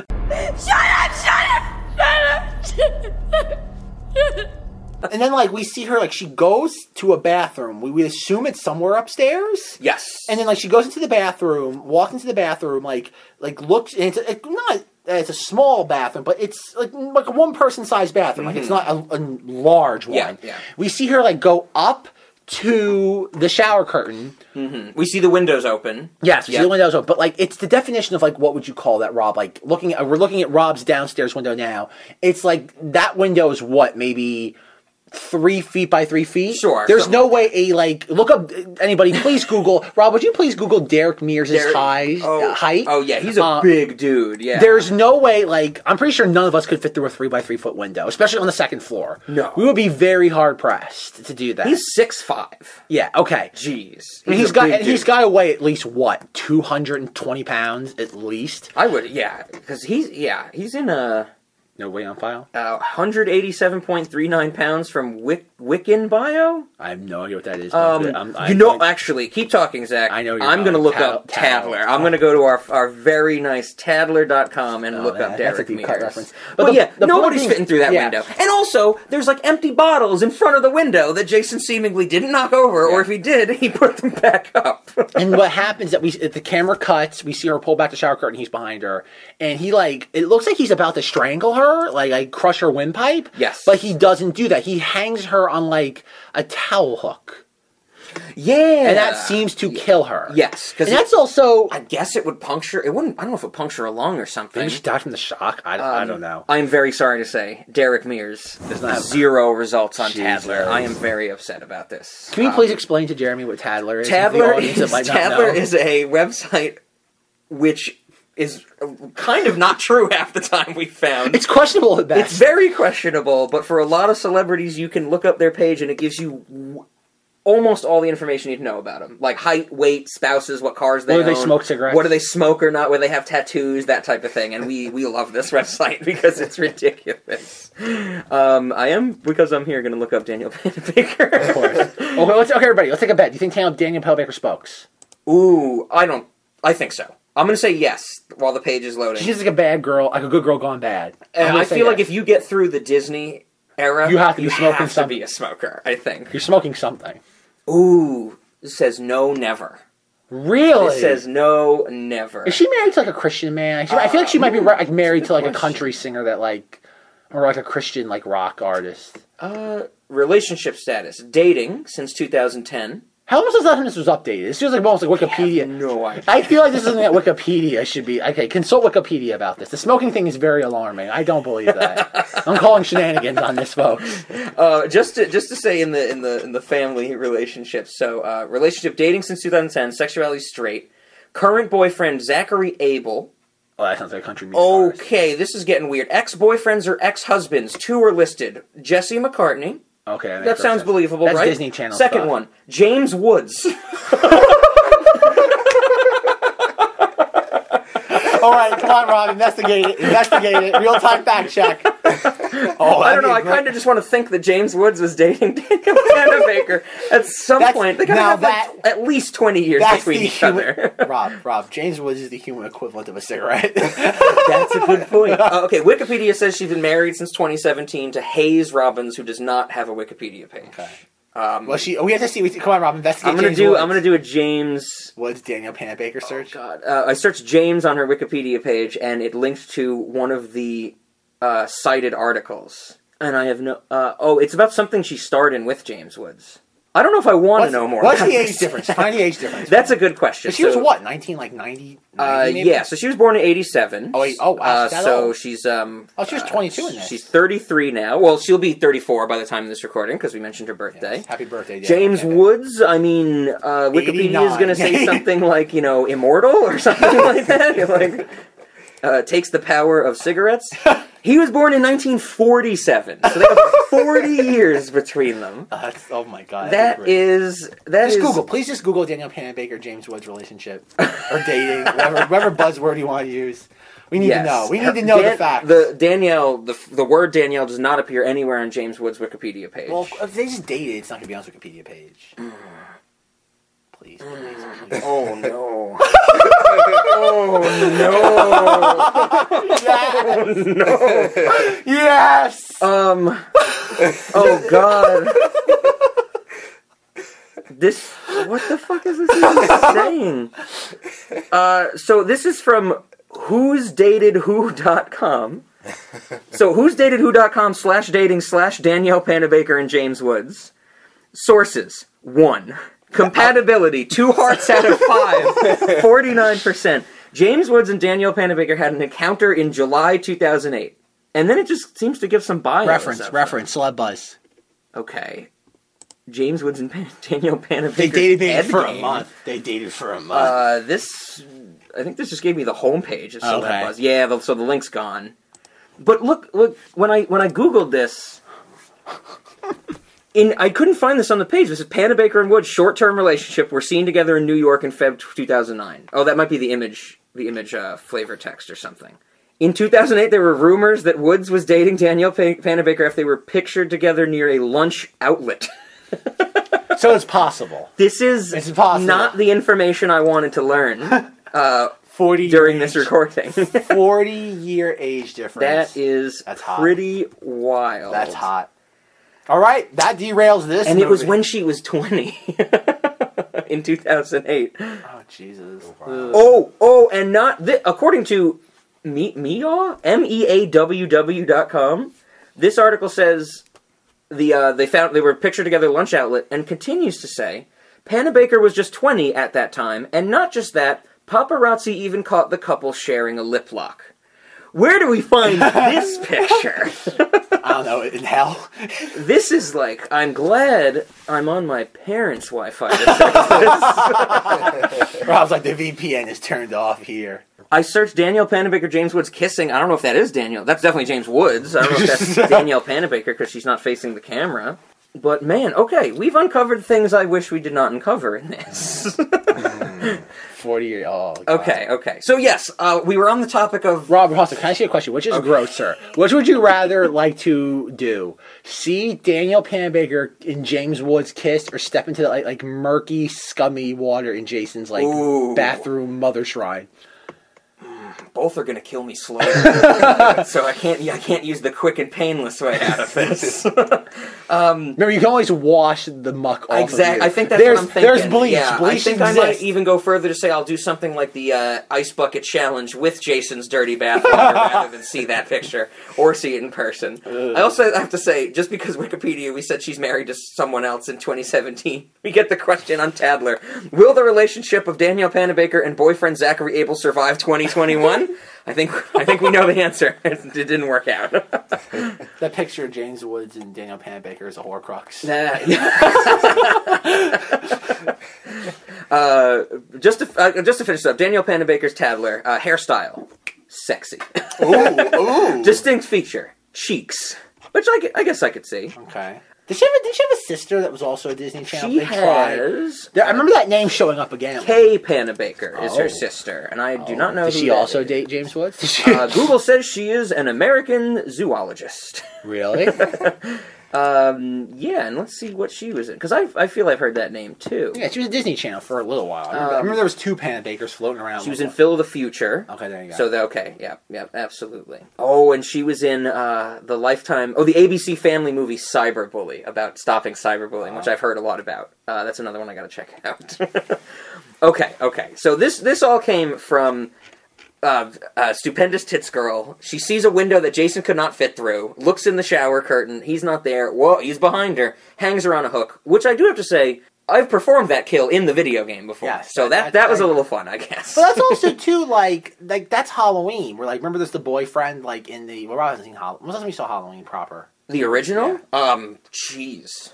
There's the I kill. don't know if I've ever gotten through the whole thing again. There's a kill in the original Halloween that's very reminiscent. Okay. I don't know if Jeremy knows this, because I think I told it when we did Friday the 13th Part 9. My dad had me watch the original Halloween when I was 7 or 8 or something. And it scared the shit out of me. And that's why I stayed away from horror for a really long time. So I don't think I've ever went back and revisited it. So more fuel to the fire of doing that. It's going to be a fun Monstober 2022. Yes. But that's how she dies, and she's out there. But you have that moment, and that's okay. There's really nothing comical about that. Yeah. But the thing that's funny is we have Douchebag Man, and we have him, and he gets a gun.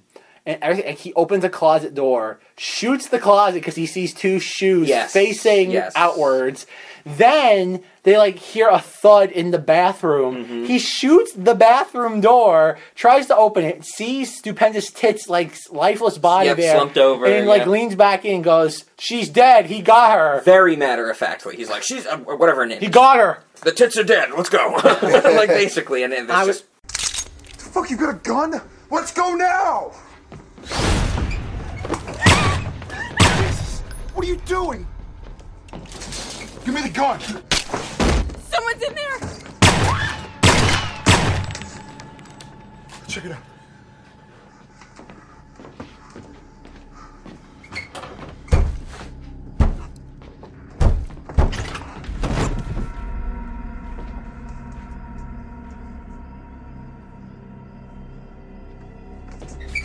Bree's dead. He killed Bree. Right off the bat, he's ready to go. And I love the idea. Like I would have preferred it in a way that if he shot her, like maybe she was still moving, and he shot her. Oh, twice. that would have been great. Yeah, if she was like gagged or couldn't like talk for some reason, and he's a douchebag. She's thumping and trying to get somebody's attention, and he just unloads 3 bullets in her back. You know, yeah, that would have been wonderful. But that's all she is, and she has a sex scene. But the first girl, the other, not Stupendous Tits, the one who gets hit by the boat. Oh yes.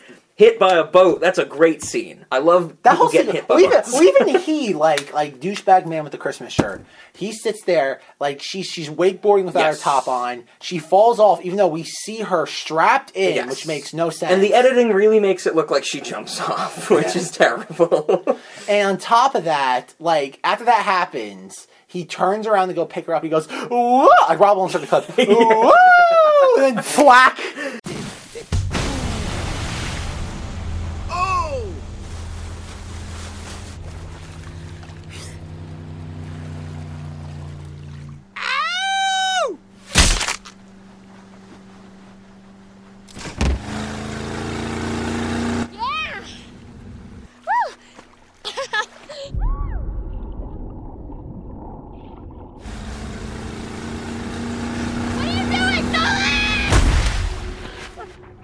Yes, it's a great like smash cut of violence. But like it's almost like on a level of just like Foley like design. Yes, it's very reminiscent of Ted Bundy. Like holy shit, look at that thwack! Yeah. It's that same level of like there's like that rhythm pacing to it. Yes, like I would say it's the predecessor to holy shit, look at that. Okay, thwack. okay. I would like Rob that when he's editing this, please like put those back to back so we let the audience decide. Thank God I have more than a month now to edit these things.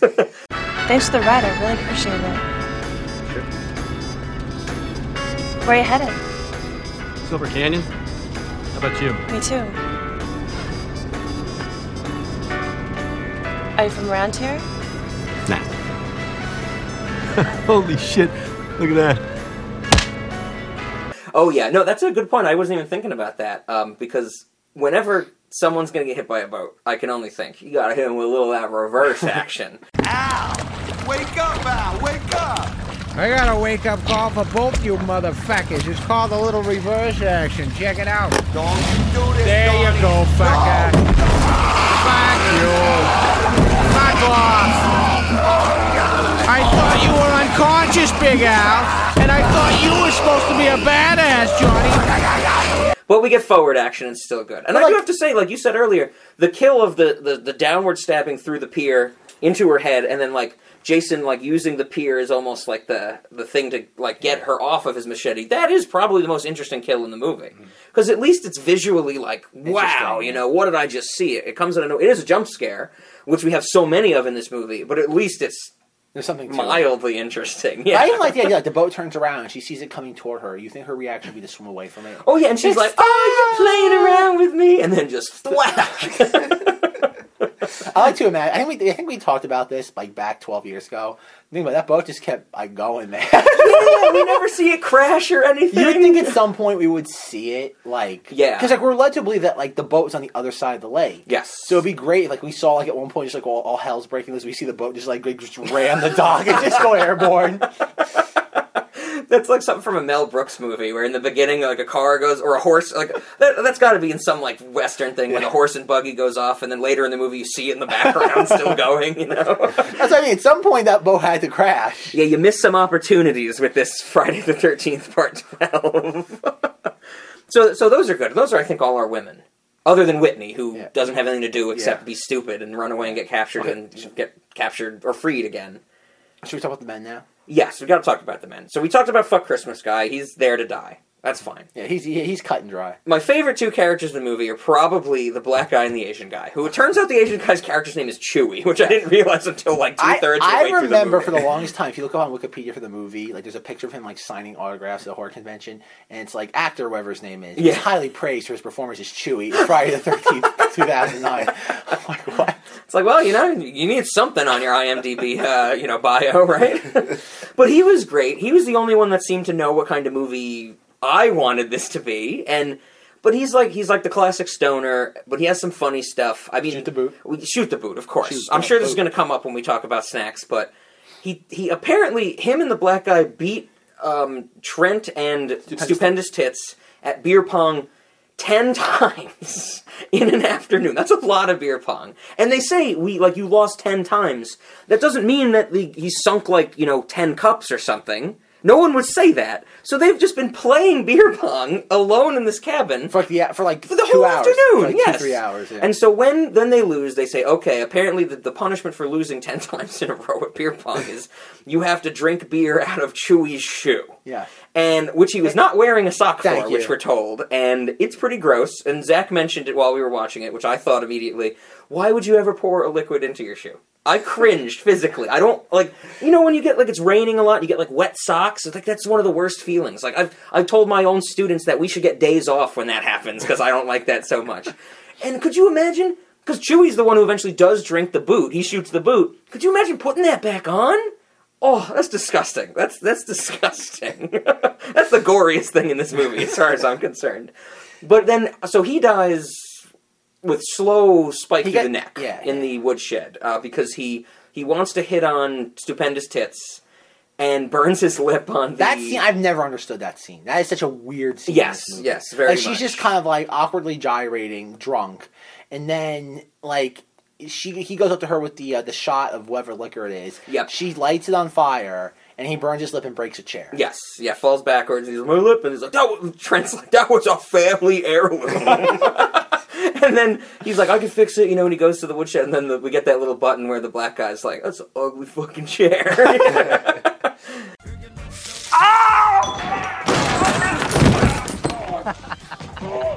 Fuck, dude, you just broke my dad's fucking chair! My fucking lip! I don't care about your fucking lip, this is a family heirloom! Oh, shit. Oh, my God, I'm so sorry. Fuck! No, I can fix this. I just need some tools. He can fix it. You know what, you better pull some MacGyver shit. All right, go to the tool shed. It's down the path. Yeah, okay. Trent, I'm sorry, man. You won't be disappointed. They don't call me the Wood Wizard because I masturbate a lot. Grab a flashlight, you fucking idiot. Forget about it. I'll fix it. Let's go finish this.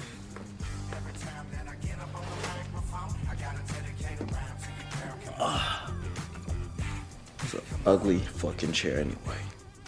And Chewie's, I didn't want Chewie to die, And I was even thinking hopefully we get something like like the stoner from Cabin in the Woods where Chewie's not dead and there's a reveal and he helps him out or something just to see him more, but no, he's gone. This is too cut and dry for that. Yeah, exactly. And so he's gone. He has some funny stuff. I think one of the first line from our group of teens after the two prologues is when they open the back of the truck and he goes, babies have more room in the uterus or something like that. So he's great. I think I said while we were watching it, I want the whole movie to just be him. If it was him versus Jason, where most of it is him just talking to himself and finding liquor in a cabin, I would have been all about it. What was he drinking? You got really upset that he was just taking shots of it? Yeah, Lagavulin. He was chugging Lagavulin, and I'm like, Lagavulin is a sipping, scotch, and it's also disgusting. That's where I said before the movie becomes slapstick. He finds a hockey stick. He smashes a light bulb and all the glass falls, but the light bulb is still flickering for the rest of the movie. It makes no sense. But I don't know, anything about Chewie? Did we miss anything? Nah. I think the one thing, which is more about all the teens, and is going to maybe get worked into snacks, Trent gets mad at them for playing an outside game indoors. Yes. From what I can tell, the outside game that they're playing is not one I've ever seen or heard of. What I'm gathering is that, like, Chewie, like, I don't know, turned around or covered his eyes, and the other teens, like, shook up a bunch of beers except one, and he had to, like, pick a beer and open it next to his eye. It's like a weird form of Russian roulette. Yeah, and it's like, oh, if you pick up the beer that isn't shaken up, you're just going to get a beer, but if you pick up the one that's going to shoot in your eye. You get a mess, yeah. And I'm just like, I've never heard of that before. And what kind of game is that? It's a waste of beer. So that's the last Chewie thing I had. And of course, it seems like his best friend is the black kid, whose character name I never learned throughout the movie. I just know he does not want to be stereotyped. Did you pick up his name? Do we know his name? Okay. He has a name. He does have a name, I just don't know. That brings me to the very beginning of our teens. Some of that shit is really cringy at the outpost. When he's like, you think that's a good look, Trent? Asking the black guy to pump your gas and stuff like that? And I'm just like, oh no. It goes nowhere, though. No, yeah, absolutely. Yeah. Like, it's very, and he can let the other girls be like, oh, like, what's your record label? It's like rap? The rap. Why do you think it's rap? You trying to profile me? And he's like, yeah, it's rap. Just because I'm black, I can't lose to Green Day? Then we have the delicious needle drop right at that moment. Is anyone getting a signal out here? You fuck with me right now? Got business I gotta do this weekend. What business? Music. Trying to start a label. Oh, yeah? Like what kind? Like rap? Why you gotta go racial? Look, don't put me in a box, alright? What, because I'm black I can't listen to Green Day? You're right, that was dumb. So, what kind of music? Rap.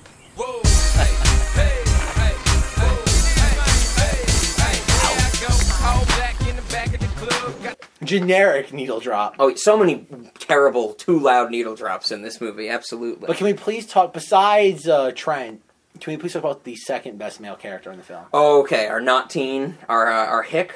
What do we call him? He's a hick, right? Yeah, he's redneck. He's a doofus, redneck hick. Oh, he's great. He apparently doesn't know how to properly cure and produce marijuana. Rob, okay.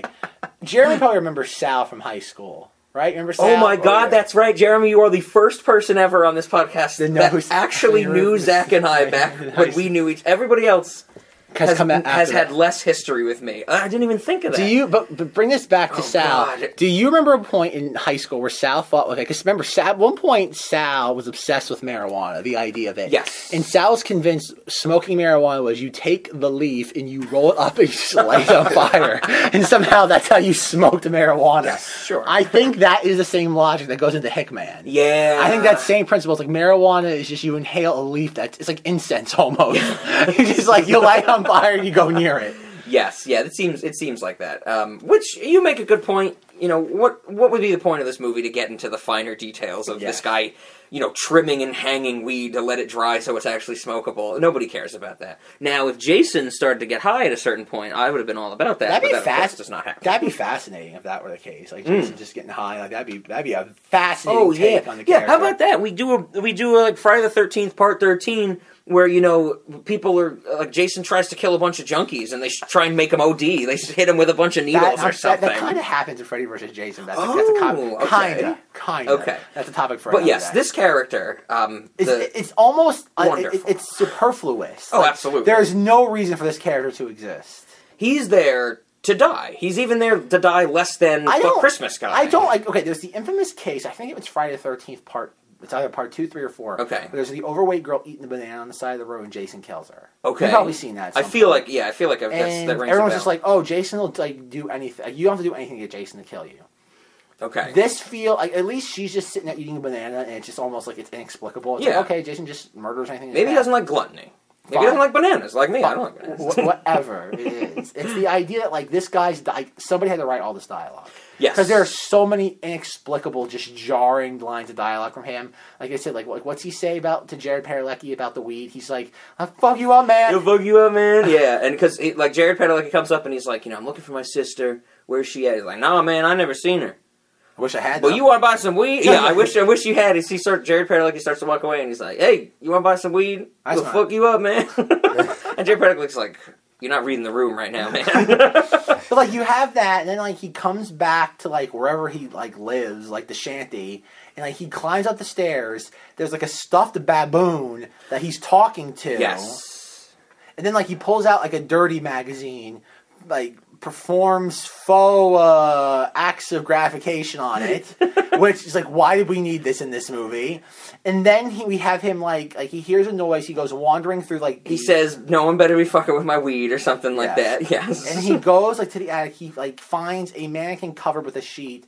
Rips off. He's like, "Oh, baby." Like, so Rob will insert this. But oh God, like, I will. It's glorious. Oh, it's like it's Olivier quality stuff. Remember right there. that night, that great time we had when you took my virginity? It's just like, what? Yeah, it comes out of nowhere. It's like, oh my God, Gina, it's just you, baby. It's been a long time, Gina. You remember that special night we had? Remember when you took my virginity? You're sexy. You're still tight as ever. I'm gonna fucking pound you so hard. And then obviously he's like feeling the mannequin up. We see Jason like walk toward him. Yep. And then like this is one of the more weird, like genuinely like bizarre moments. He sees like somehow he has like cat-like reflexes. Jason goes like at him, and he just automatically just like swings back with his bat. Where he's like in a moment he's almost able to like just like repel Jason. It is so, the reaction time is so insanely quick for this dude who's smoking wet weed and an idiot, and while he's reminiscing about his sexy time with his sex mannequin. Like this dude should be totally distracted. He should not be that quick to fight off Jason. And it doesn't even matter that he holds off Jason for a moment, because he just gets killed right after. But what does he say when he gets Jason's bag off? Oh, when he rips the bag off, and we get a quick shot of deformed Jason, which I wish we had more of in this movie. He says something like, that shit ain't right. What you say to any deformed person. Who's attacking you with a sharp object. Now I'm thinking back to when we had Josh on for Unsolved Mysteries, and we were talking about the Skinwalker and all that stuff, and I think how Josh was saying how he told some story where he saw some, deformed person in a supermarket, and it caught him off guard. Now I'm imagining you see like a deformed person supermarket and go, "That shit ain't right, man." That would be so offensive. Can you imagine, like, this, like, obviously we all went to high school together, and this will have to be bleeped out, but librarian. Oh, imagine having class. Imagine walking into the library for like one of those class sessions and being like, "That shit ain't right, man." Oh my God. Oh, I'm learning and digging up too many memories in this discussion. Okay, just real quick, what would happen if you did that? Oh, and somebody heard you. What would happen? Ooh, back in the day or now? Let's do both. Okay, Let's have a fun now, experiment. sensitivity training. Like, mandated sensitivity training. That's my answer for now, if that happened at Arlington. Back in the day? Jeez, I don't know. I have no idea. Like, I guess it would depend on who would hear it, right? Yeah. You know? God. Probably nobody back in our day had a sense of humor. Exactly. Like, nobody. Yeah. Like, the kids didn't have a sense of humor, the teachers didn't have a sense of humor. So, like, I feel like now someone would at least laugh at that. Like, imagine being, like, in school suspension, it's like, what are you in for? Looked at the librarian and said, "That shit ain't right, Brad." Somebody would die laughing at that now. Yes, like, absolutely. Someone would probably laugh if you told the story in your sensitivity training. Someone would chuckle and they'd be like, "Who was that? Okay, you got another week of this." Okay. Yeah, he's great. He lost his virginity to a mannequin. Yes. As most people do, he's I think. Insensitive, so disfigured. I remembered when Jared Padalecki first encounters him, he's working on the wood chipper, so they can set up the wood chipper for later. And Jared Padalecki like startles him or tries to get his attention, and when he does get attention, he turns around and he's like, "Whoa, you snuck up on me. You came about that close to hitting the start button on the ass-whooping machine." Which I need to remember and tell people, because if anybody ever jumps up at me, I want to say that to him. That's a great line right there. And we mentioned the black kid trying to masturbate in the common area, which is just absolutely ridiculous. But I think we should devote some more time to Captain America's just walk shield. Yes, he seems to be good friends with Chewie. When Chewie doesn't come back and they're like, "We gotta go, we don't want to stay in this house," whatever, he's like, "No, I gotta go get Chewie. He's just out in this shed for way too long, you know? He was supposed to go get a screwdriver, and it's taken him 20 minutes, so let me go find him." And he arms himself with what we think was a fire poker and a wok. It's not like a full wok, it's one of those woks with a handle, so I don't know, like an American wok, I guess, or something like that. And it's so big that it has the full handle, and it has like the grip on the other side of it. And there's no other way to describe it than he holds it like Captain America holds the Wakanda shield in the last two Avengers movies. And it looks so stupid. And he drops it, right? Yeah, he drops it. We never get, because that would have been great. I would have loved to see like Jason come out and him actually like block the machete with it or something. But no, he drops it. Immediately. He goes running. He goes running. He sees the dead body of Chewie. He goes running when Jason shows up, and Jason fucking whips an axe at him. We see like an insert shot of it spinning 40 times as it's making its way to the black kid, hits him in the back, and then we get a great comedic beat of him laying on the ground or on a wood pile with the axe sticking out of his back, going, "Help me! Can somebody help me?" And like everybody's like, "No, dude." And Danielle Panabaker goes, and Jared Padalecki's like, "It's a trap." Yes. And then like we see Jason just like walk up to him and pull the axe out. It's like, not really. It was literally just Jason threw an axe at him because he was running too fast. Yep. And that was it. Like you could have saved him. You chose not to. Technically Jason might have like caused the injury. Yes. But he was not the murderer in that instance. Absolutely. Then we see him later on where we see like Jason apparently like took his body and like dumped it in the spa. Oh yeah, he's in the hot tub thing, and it's all bloody, and it hangs on it way too long. And Zach said they were really proud of that shot. yeah. So he meets his demise. I guess we talked about Shrimp, douchebag. I want to talk about his death though. Okay. Beyond the greatest cinematic moment of all time. Well, yes, of course. I think we should start at the beginning. Every time, I think it happens twice at the beginning where it's really pronounced. Where later they're all frightened of Jason, they're running, so it doesn't really come into play. When Travis Winwinkle and Jared Padalecki interact with each other, it is the cringiest, most uncomfortable shit. Because, like, how big of a douchebag do you have to be where he's like, "Listen, can you put some flyers up? My sister went missing. Can you put some flyers up around the outpost?" Trent comes in and he goes, "You gonna buy anything?" What balls that takes, man. And I'm gonna have to put the clip in because I didn't write all the dialogue down. But the way those two were talking is just, I'm just like, this is cringy. I'm like, this is like making me like, ooh, this is terrible dialogue.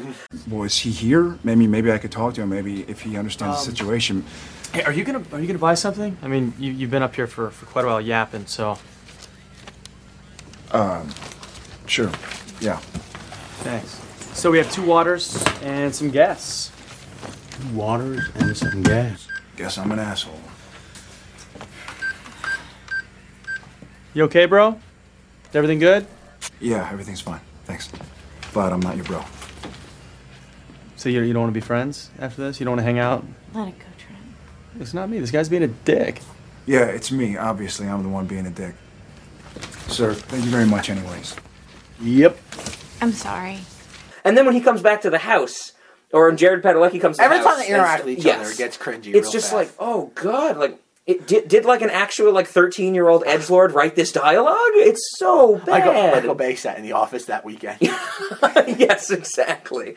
And that was the start where I'm just like, okay, I hope this doesn't happen too much. But of course, Danielle Panabaker goes off with Supernatural guy. Yeah, she doesn't know him. She goes like on his motorcycle, which is very basically just because Trent was mean to him, you know, and then his sister's missing. Maybe her crime, as opposed to like premarital sex and drug use, is stranger danger. Going with a stranger danger. Sure. Yeah, it does get her killed. So, and then of course, so Trent's a douchebag for the whole time. We talked about the stupendous tits. I even didn't remember that he says videotape it. They videotape it. That came back to me, TV. and it's hooked up TV so they can watch. They aren't even seem to be watching it, but that it's for us to watch exactly. It's like different angles in one shot. You know, if you have cameras, use them. But I forgot that after he says that your tits are stupendous, they cut to something else. They cut back, and he's still talking. He's like, "You have perfect nipple placement. You'd win a tit competition or something like that." And I'm like, what the hell is this? Then she made a comment. She's like, "You really know how to like charm a girl or something." Yes, yeah. It's one of the weirdest sex scenes. That's what we laughed at. Like we were that was like he was the highlight in 2009. His sex scene and the gun were the highlights of the movie back in the day. Definitely. And then, I mean, we mentioned how he's so ready to go. He becomes almost Action Man. He tries to steal the cop car, or no, he tries to use the radio because he couldn't find the keys or something. And then Jason, like, literally, that's the thing. You have the cop that shows up, Oh yeah, Jared Padalecki calls the police and just tells them like it's near the lake. the house by Crystal Lake. Yeah, and it's like glad there's only one in this movie. And then like the cop shows up and he's like, "Please open up!" And Jason like sticks like what? Oh god, just like what? A sharp object. It's probably another fire poker through or the something. peephole and like it impales him through the like. It's just like I get it. It's a horror movie. I have no problem with it. But it's, at this point, like it's just gratuitous. Yeah, it's and not in a rehashing good that way. same stabbing and stuff. And then like they open the door with the cop's head just still dangling there. Yep. And nobody. It's Yep. like, oh, they're, like we know there's a back door. Why wouldn't you? You know Jason's possibly there. Exactly. Wouldn't you? And they're like, nope. Then like he tries to call for help on like what the radio. The It doesn't radio, work. I think and it's they get dead, separated. and they get separated, which of course that leads to the infamous moment that we talk about all the time. The thing that is stuck in my head since watching this movie because we laughed so much in the theater, and even it stuck with us, but it went through some iterations. The actual quote is, "Yeah, fuck are you, gun?" Where we always said, "Where are you, gun?" We forgot there was a curse in it. But he goes off, he slips down like a cliff or like a mudslide into a lake or a puddle, whatever the hell it is. And he drops his gun, and he's searching around, his hands in the shallow water, and he says, "Fuck are you, gun?"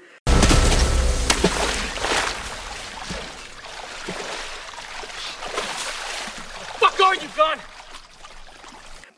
Can you get any better than that? Because like we were saying, as we were watching, I was like, it would have been so easy to just show him searching for it. Jason pops up in the background, he sees him, he runs away. No dialogue. That would have been so simple. Someone had to make the decision for him to say, we want you to be a douchebag to an inanimate object. Well, it goes back to that thing I've joked about on Cinemati's. It's like, think about how movies are made and how just, oh god, fluid anything is in the movie. Somebody had to write that. It had to go through numerous drafts. Everybody had to sign off on it. It made it to set. They had to do numerous takes of it. It had to survive editing. It had to survive all this stuff. And yet that was like, of all the things that probably got excised, that made it to completion. Yes. That's incredible. It's incredible. And it's I think a miracle. That's probably why it stuck with us for so long. It's a miracle. Because it is a miracle.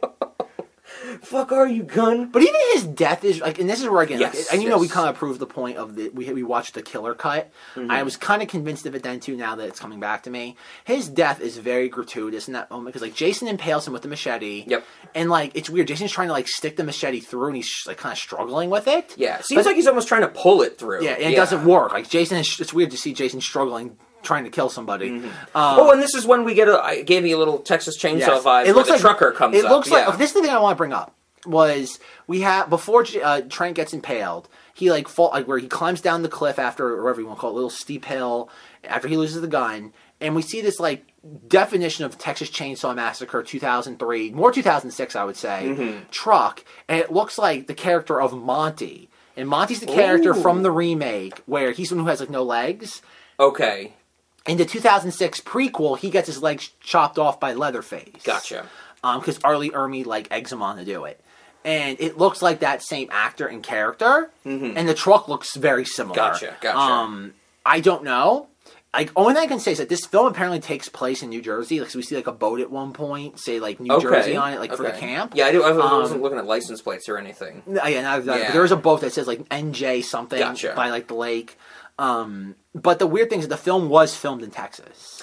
Oh. So I wouldn't be surprised, once again, it was just like, maybe it was something they had, like, it was a prop that they had in the warehouse, and they just went with it. Sure. And the fact that, like, they just cast an actor for that moment that looked similar, maybe a coincidence, but, like, it felt like Texas Chainsaw Massacre vibe. Definitely. It did. I'm just, like I remember even, like, less in our initial viewing, but more in subsequent viewings, I've always been, like, this feels like a different movie in this moment. Yeah. And then even, like, you have the moment where, like, in this truck, we even talked about, like, has this weird sort of, like, oh god, it's almost like rebar, like on the back of it for some reason. Yeah. And like after impaling him or stabbing him with this machete, Jason like throws him on top of that, and he gets impaled again as the driver drives away. Yeah. And it's just like, what is going on right Yeah, now? that is really it's a that's very a good point. Gratuitous for this I movie. get it that like it's weird that like it's not gratuitous in that like it's compensation for him being such a D-bag. Yeah. It's gratuitous in like just like a logistical level. Gratuitous. Yeah, that's a good point. And it's very out of sorts, and it's jarring. And I don't know. Actually, I don't think anybody cares enough to explain the true history behind the Friday the 13th remake. Yeah. But yeah, like I said, there's a lot of this in this movie that just feels like it was just tacked on, just kind of thrown in. Absolutely. Like I said, I wonder how much of this is just alternate takes they just tacked on to make it seem like alternate, like super duper cut. Yes. Yeah, I could see that for sure. Yeah, especially with that scene we were mentioning earlier where we were like Why are they still at the cabins or back at the cabins? And it's like, oh, he just threw in another cabin scene that we had, you know? Yeah, I think alternate takes were used to pad the alternate cut runtime. Do we want to talk any about Jason? I mean, we talked about Derek Mears and how he was light and teleporting in this movie. I have to say, his underground tunnels have everything. He's got a whole bunker down there. But we were even asking the question, like, how does that exist? Was that there for the camp? Yeah, or was he doing it on the off season whenever he had time? But that's the thing, though, is that what is if you're running this, how many summer camps have underground tunnels? Underground tunnels only exist for usually in the Northeast for winter time, so people can traverse the ground. Exactly. You don't have to shovel snow. You don't have to worry about that sort of thing. And summer camps are intentionally not open in the winter. Exactly. Yeah, it's very strange. It seems like it was just there because it was spooky ambiance. Yeah. It was there as a creative decision with no really real world ground. Exactly. And like we said earlier, I thought, and you mentioned it, that they were setting up, it's like, oh, how can Jason get around so much? Well, he has tunnels, but no, he can just teleport again. They don't even follow through with that. Yeah, I think it was just probably an idea that someone said was neat. And they're like, we'll figure it out in filming the things that don't work. Yes. Yeah, Derek Mears as Jason, I would definitely don't get me wrong. I've seen him in that 7-8 hour documentary. Which is on Shudder, Rob. Oh, just boy. Just okay. FYI, Rob. FYI. I haven't even gotten to In Search of Darkness. Part 2 is on there. Okay, I haven't. I guess I'm watching 16 hours of horror documentaries. It's 16 hours of horror documentaries. And 24 hours of that with Jason. Oh my god. Rob and I backed In Search of Darkness, and I watched it once, and I'm like, Rob, I regret this. I regret this. But our name is in the credits that are difficult to find because I didn't even think they were in there the first time. That was hysterical. When we did that, and it was the digital version was released a month before the physical version. I had Rob go search for it, and we couldn't find it. And we realized the credits were formatted in the most inexplicable way possible. Yep. And they make up at least half an hour of the documentary. Yeah, In Search of Darkness, literally, unless you have no understanding of the horror genre, a genuine waste of your time. Yeah, genuine. Okay. It's waste of time. But yeah, Derek Mears, like I said, I've seen a bunch of different Jasons, interview and stuff, and some of them are very, obviously Kane Hodder being the gold standard, but even Ken Kirzinger, I think, who did Freddy vs. Jason, even he's a little bit he'll always be my Jason, because I love Freddy vs. Jason so much. I just like the look of that Jason. No, I think Derek Mears, again, really cool. When he's interviewed, seems like a pretty interesting guy. Mm-hmm. But in this, he's just told to play berserker. Yeah, and absolutely. It's to a detriment not just of the film, but just his legacy as a Jason. Sure. Right on. Was there anything else you guys wanted to mention? I think we got through all the characters, all the goofiness. I mean, the goofiness that remains are for the snacks, of course. Oh, God. Is there anything else? I'm trying to think of anything else from that, theater-going experience. That is a formative moment in the Cinemodities, model, because that was, before that, I can't remember if there was a time where you and I, giggled or chuckled at any movie. No, it really was that, 2009, 2010. Well, technically, the very germ of the Cinemodities idea is... Right now, Rob is... Bug on my laptop. It's the Ladybug in Winter thing all over again that never got released. To be fair, the technical, oh god, it's the primordial amoeba of Cinemodities. Yes. Is Hellboy 2 and... you have such a lovely baby. I'm not a baby, I'm a tumor. And Rob at probably one of the first times I truly cracked up laughing in a movie theater. At 15 years old, that was Rob. I guess you remember, no, that is Rob. Almost 15 years later, literally, it's... Yep. That was probably the true germ of Cinemodities. It's a jarring line of dialogue being so out of place, just laughing hysterically at it. And I haven't seen the Golden Army in so long. I've wanted to revisit those movies. I've wanted to revisit those a lot lately. I just haven't had time to. I know that we have not revisited the Golden Army, but we've compared it many times to Thor: The Dark World because of the elves as the villains and stuff like that. We have to check out the Hellboy. Sorry. Yes. I gotta bleep that out. I'm trying to think. Was there a movie prior to Friday the 13th that we did this thing? Because I'm trying to think. This is where I wish I had the movie stuff. Exactly, because you would have because I don't remember the timeline. Well, I'm trying to think because this is February 2009. So I know we saw Curious Case of Benjamin Button. Yes. That was just I don't remember us laughing. Probably was a couple moments we laughed at. Yeah, but we were more meaningful. bored for most of that movie. I fell asleep during it. I remember when Rob leaned over and was like, "You awake?" And I'm like, "Nope." When does the movie start? I don't know. I don't think we saw a lot of movies in that fall season. That was still way before it was every we saw, I guess, Tropic Thunder, but like that was intentional, and I Will Fuck You Up. Yes, yeah. Yeah, I don't know if we really laughed at an unintentional comedy before Pineapple this. Express, which we another comedy. That was our time with a theater going experience. The people just like the smoke ring. I can blow smoke rings. Yeah. It's like, the audience was more there to admire marijuana as a craft as opposed to enjoy a movie. Exactly.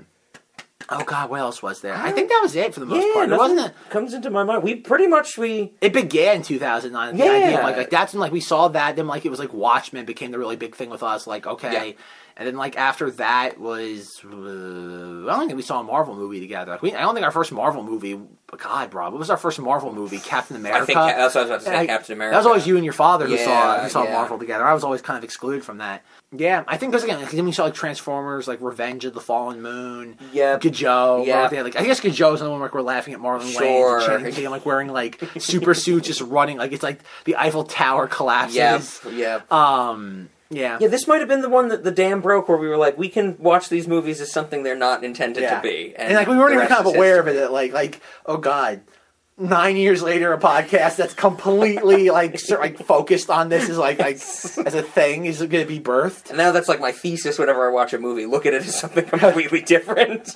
Any movie being unintentional comedy. Absolutely. Yes, if you look at it under the right lens. Absolutely. Jeremy, anything else from this movie you wanted to mention? We covered it pretty well. How many times are you going to watch it now? Oh, yes. After this, for Halloween time, like, are you gonna like just have this like on ad nauseum like in the background? Is this the start of a tradition? How many copies are you buying right now? we don't even know. Jeremy has his film up. He's on Amazon. He's checking the Blu-ray listings and the DVD. No, Jeremy, it's not available in 4K. We're sorry to disappoint you. You cannot see the desaturated first prologue in like super duper HD. Yeah. Oh man. Oh, but yeah, it was definitely a trip. Right on. That's probably the best way to describe it. It's a trip. Yeah, absolutely. Okay, well, with that being said, that gets us to our questions. I think this is a really easy one for me. Cinemodity. No. It's an unintentional comedy. It's great that works, but for what it's going for, it doesn't work. It's kind of what like we were saying with the other Texas Chainsaw 2003 aside. We get into all these rehashes or reimaginings that don't work, like the Freddy Krueger being a pedophile and stuff like that. So no. But Late Night, I think you said it best earlier. Yes, with the right people. If you can get people, you kind of have the mindset that we went in knowing, maybe not knowing that it's going to be like a laugh riot, but you're willing to start to give yourself over to it, I think it could be a yes under the right circumstance. So I'm going no to Cinemodity's yes. A qualified yes, I guess, to a Late Night. So what do you think, Zach? I want to say yes. It has to be a yes to Cinemodity because it's the foundation. Like we just said, it's the foundation to it all. Say something it's like the that, foundation to this all. So yes, it's probably like the cornerstone of a lot of this stuff. So. It is. It's gonna be yes for that Late Night movie.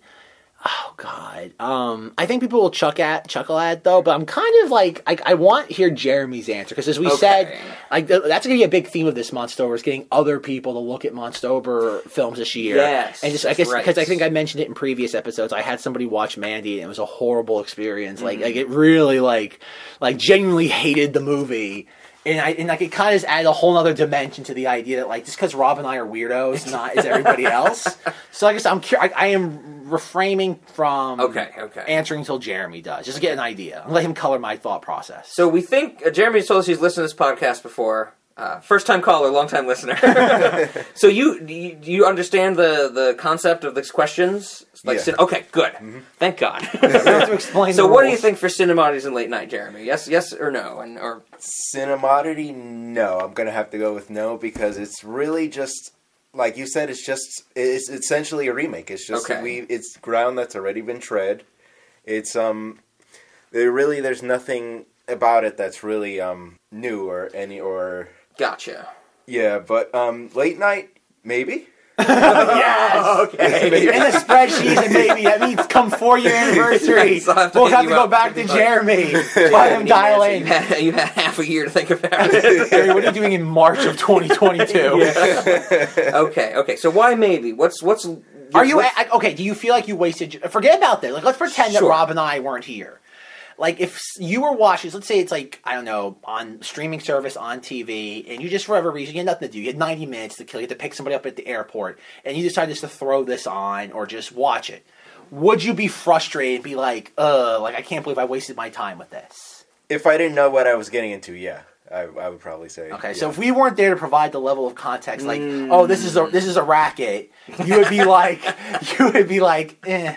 That's the thing. Like we say, Cinemati is a classification. Yes. Late night is a recommendation, and that's kind of how we boil it down. So, like, did you enjoy this enough to be like, okay, like to another friend that wasn't Rob or I want to show this to you as an unintentional comedy. Would you ever do that? Yeah. Okay. Yes, Right on. All right, so Jeremy's kind of in the middle. So it's a maybe. We'll definitely we'll come back to him in 6 months. Yes. Yeah. We'll come back to him in 6 months. Tune in 6 months to hear the definitive answer. Do we want to come back to you in 6 months? Now that his answer was a maybe? I know. It gave me definitely an idea. Is this just a domino effect of things we'll have to answer in the 4-year extravaganza? It's not indeterminate for me. I won't make you do 2 of those in one movie. I'm going to say no to Late Night. Even though as much as I enjoy this, I think this is once again Rob and I. This is a formative experience for Rob and I. Yep. And it's very exclusive in that sense.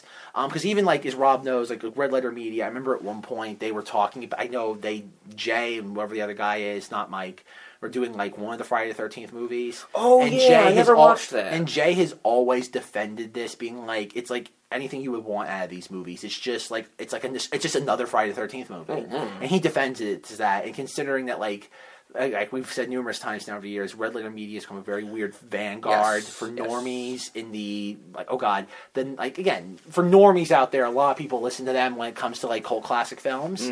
I'm gonna say no to Late Night Movie because I have that feeling that like unless you trained like we did for Jeremy, I think most people would feel burned by this. Okay. And I think that's a good point. And I think that's why it bombed at the box office. I think a lot of people went in expecting something very specific, and they did not get that. With that drop off we mentioned, absolutely. That's there is an argument made that like beyond the lawsuits, like before this went into legal hell, this was potentially a franchise killer.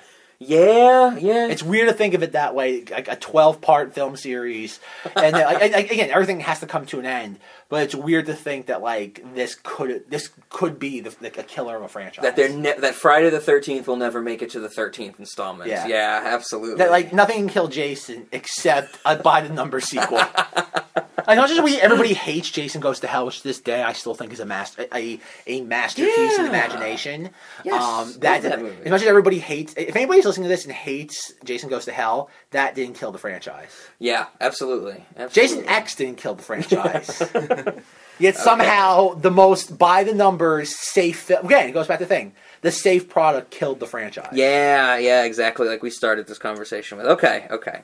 All right, snack time. Restaurant. Okay, I have actually a few from the second prologue of the movie. Of course. There's a bit where the characters are arguing. Not really arguing. They're getting this little like back and forth about the names of bottled water. Remember the characters like every bottle. You go to a grocery store, there's like Crystal this, Crystal that. You know. So I don't even know why they're saying it because it's called Crystal Lake, and they're like, that's stupid. That's he's telling the legend of the thing. Yeah, he's like Crystal Lake's a water name or something like that. And the guy, he's like, every water has crystal in it, and the guy responds with Aquafina. So I think that we should sell Aquafina water, but it's repackaged Crystal Blank or whatever like that. So we have like we take Aquafina and maybe we just rip the label off or something, but then we call it like Crystal Cinemodities or Cinemodities Crystal or something like that. It's like Crystal Pepsi. Yeah, and it would come from whatever water source in the restaurant because I know we have some type of moat. we have a brook. We have something. We have something. I know that there's some entrance to the restaurant that people have to take a ferry to get to. I know, so that means there's water, and I feel you just have empty Aquafina bottles and we fill them up with water. We make one of the waiters just like literally have like bottles and just fill it up and just screw the cap on. Yes, exactly. Also, from that beginning, we mentioned it before. Flame cocoons. Need I say more? Maybe someone wants to get in a flame cocoon. Give them that opportunity. Who are we to judge? If you want to get in a sleeping bag that's hanging over a fire, who are we to say? We're going to provide the opportunity. Yes, you have the opportunity. I just love the concept of flame cocoon. I had 2 more. What did you guys have? Zach, did anything jump out at you? Have you been thinking about this not long really. and hard? This isn't really like a snack movie. There's not a lot of food in it. I think at one point we had the idea of like, what does Jason eat during all day? Yeah, we were saying like, what does Jason? I'm like, does Jason eat the dead bodies? Like, how is he living? And I think you, Zach, you were like, I don't know, bugs. He eats bugs and shit. He comes up out of season, like out of hibernation. He's just sweeping everything from the ground into like a plate and just eating it. Like a homeless man's like pancake. It's just like How about that homeless man's pancake? It's just like debris. Okay. And he uses his own fecal matter to hold it together like batter. I like that. It's a shit I pancake. like that. Yes, it's Jason's mud pie or something Yes. like that. I like. Okay, you can name it many different things. Okay. I think it's just called bugs and shit. Bugs and shit works. That's it. Keeping it short and brief this time. Okay. Jeremy, did you have any snacks? Anything come to mind? Not really. No. Like Zach said, there's not much. There's really not much. It was. The only thing that I can think of is like they were arguing about like the beer or something, and then that's where like the line about the piss came about. Oh yeah, but that's about it. Yeah. Does they want to drink piss? Yes, we might have. Hey, I mean, can we pay that actress to do like a top shelf level like delicacy? It's like those like coffee beans like the cheetah would like eat and like poop out, and then like they would do that like the brew of coffee. Maybe we get in contact with her. Yes. We ask her what she's doing, and we call it by like we will keep her anonymous. We'll say this is the characters. Yeah. And it's top shelf. And if Wayne or whatever his name is, Dwayne, I don't know his Wayne. Yeah, whatever. If he comes in, he can't buy it. Okay, so we limit that because she specifically told him he can't drink. Never drink his piss. Okay, this is getting very close to like gamer girl bathwater, but I like where we're going with that. Okay. The other two I had from what you mentioned are our Hick character when he takes out the dirty magazine and we see he says he's like, "Give Daddy, or let me give you a lick," and he licks it. We should have flavored magazines for licking. Oh, okay. We have magazines in our waiting room. I think we have a bunch of magazines. There's a waiting room at the doctor's office and now? not the lobby? Yeah, I guess the lobby or like where the hostess is when they're waiting for seats, which we said now many times. Why are people waiting for seats in the Infinite Void?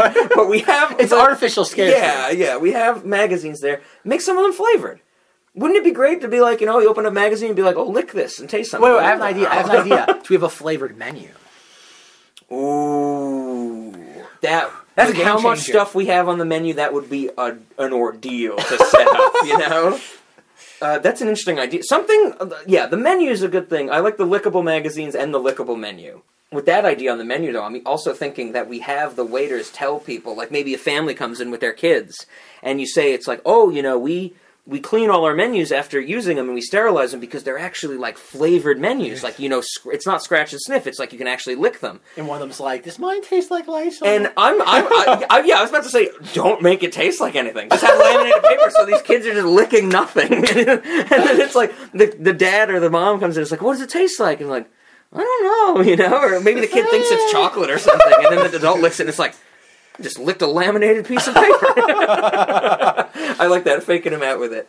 The other one I really liked was when we see Chewie becoming a slapstick with the hockey stick, when he breaks the light bulb, or the glass around the light bulb, but not the bulb or the filament or anything.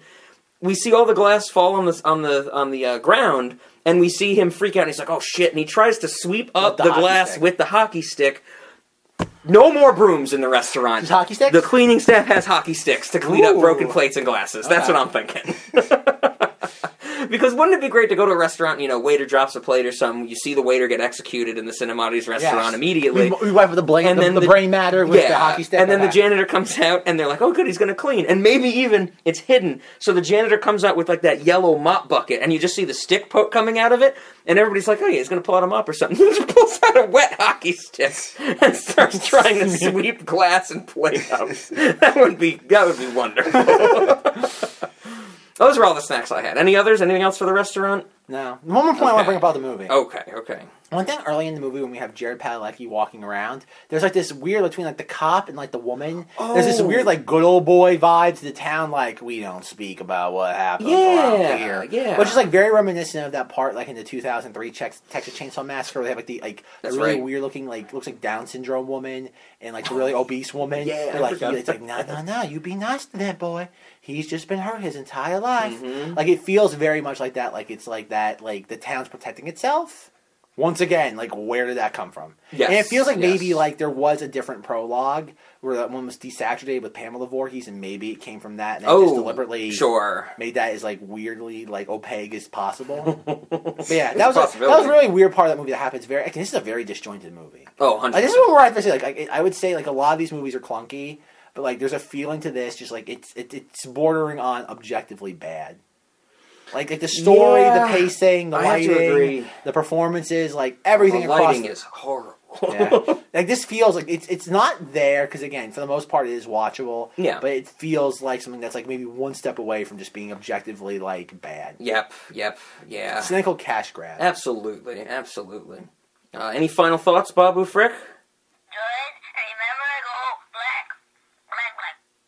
Do you know what he said? Droid memory go blank. Blank. I heard black. Well, that too. Let's see. Let's just go through the entire roster and see. Okay. Yeah, we haven't talked to Babu a lot, so let's see. Let's see what he's saying. Ooh, I think he's licking one of our magazines right there. Oh, Babu Frick, I think this is the only time we'll have you. You've overstayed your welcome. Well, there's Rob. No, there is another. Oh, man. To keep us in the Star Wars family, there is another. Okay. We haven't seen the last of Babu. You might have already heard Babu at this point. Wow. Yeah, the turnstiles. Babu might have been. This might be his last. Babu Frick might be the protagonist, turn tenant, yes.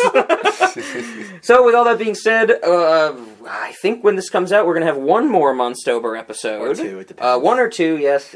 Whether or not it's a movie that... it's either the second or third film in the roster. Exactly. One that we really enjoy, or one that I have no idea and Zach's going to carry the torch for because it doesn't exist anywhere except in his house.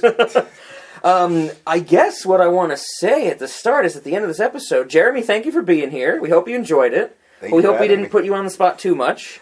And something that we don't usually do except in the show notes, we should advertise an inferiority complex, because the two of us are here. So I know we usually say it, but thank you for our theme song. We welcome ourselves. You're welcome to us, like you're welcome. I don't know what the proper phrasing is. But the link to Spotify for an inferiority complex is always in the show notes. Check it out. We got both of us here, and you should listen now that you know the band personally, and our thoughts on Friday the 13th, Part 12.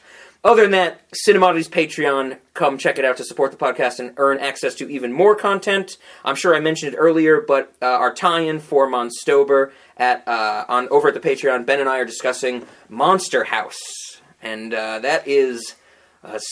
a movie. I haven't edited it yet, and we recorded it like 2 months ago, so I'm not sure what we say about it. Also, harass us, cinemodities@gmail.com, and check out the Cinemodities subreddit for more information about the show. Anything else at the end? Or we... Okay, it's... I haven't updated my laptop to New York time, so it is only 8:53 right now, Excellent. So none of you should be getting tired. It's not almost 11 p.m., but... How are we going to end this episode? I think we figured it out before we started recording. When Wade finds the weed plants, he's listening to Sister Christian by Night Ranger.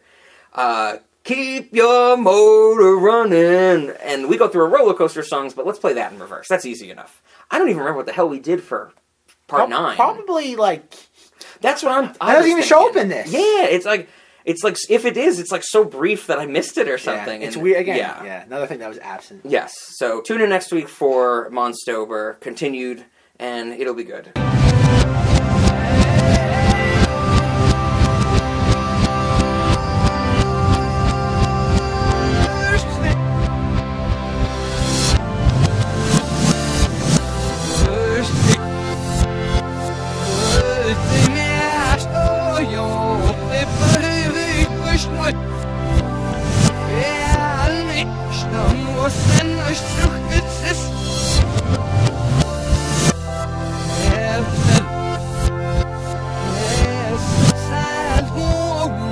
In the year of the mom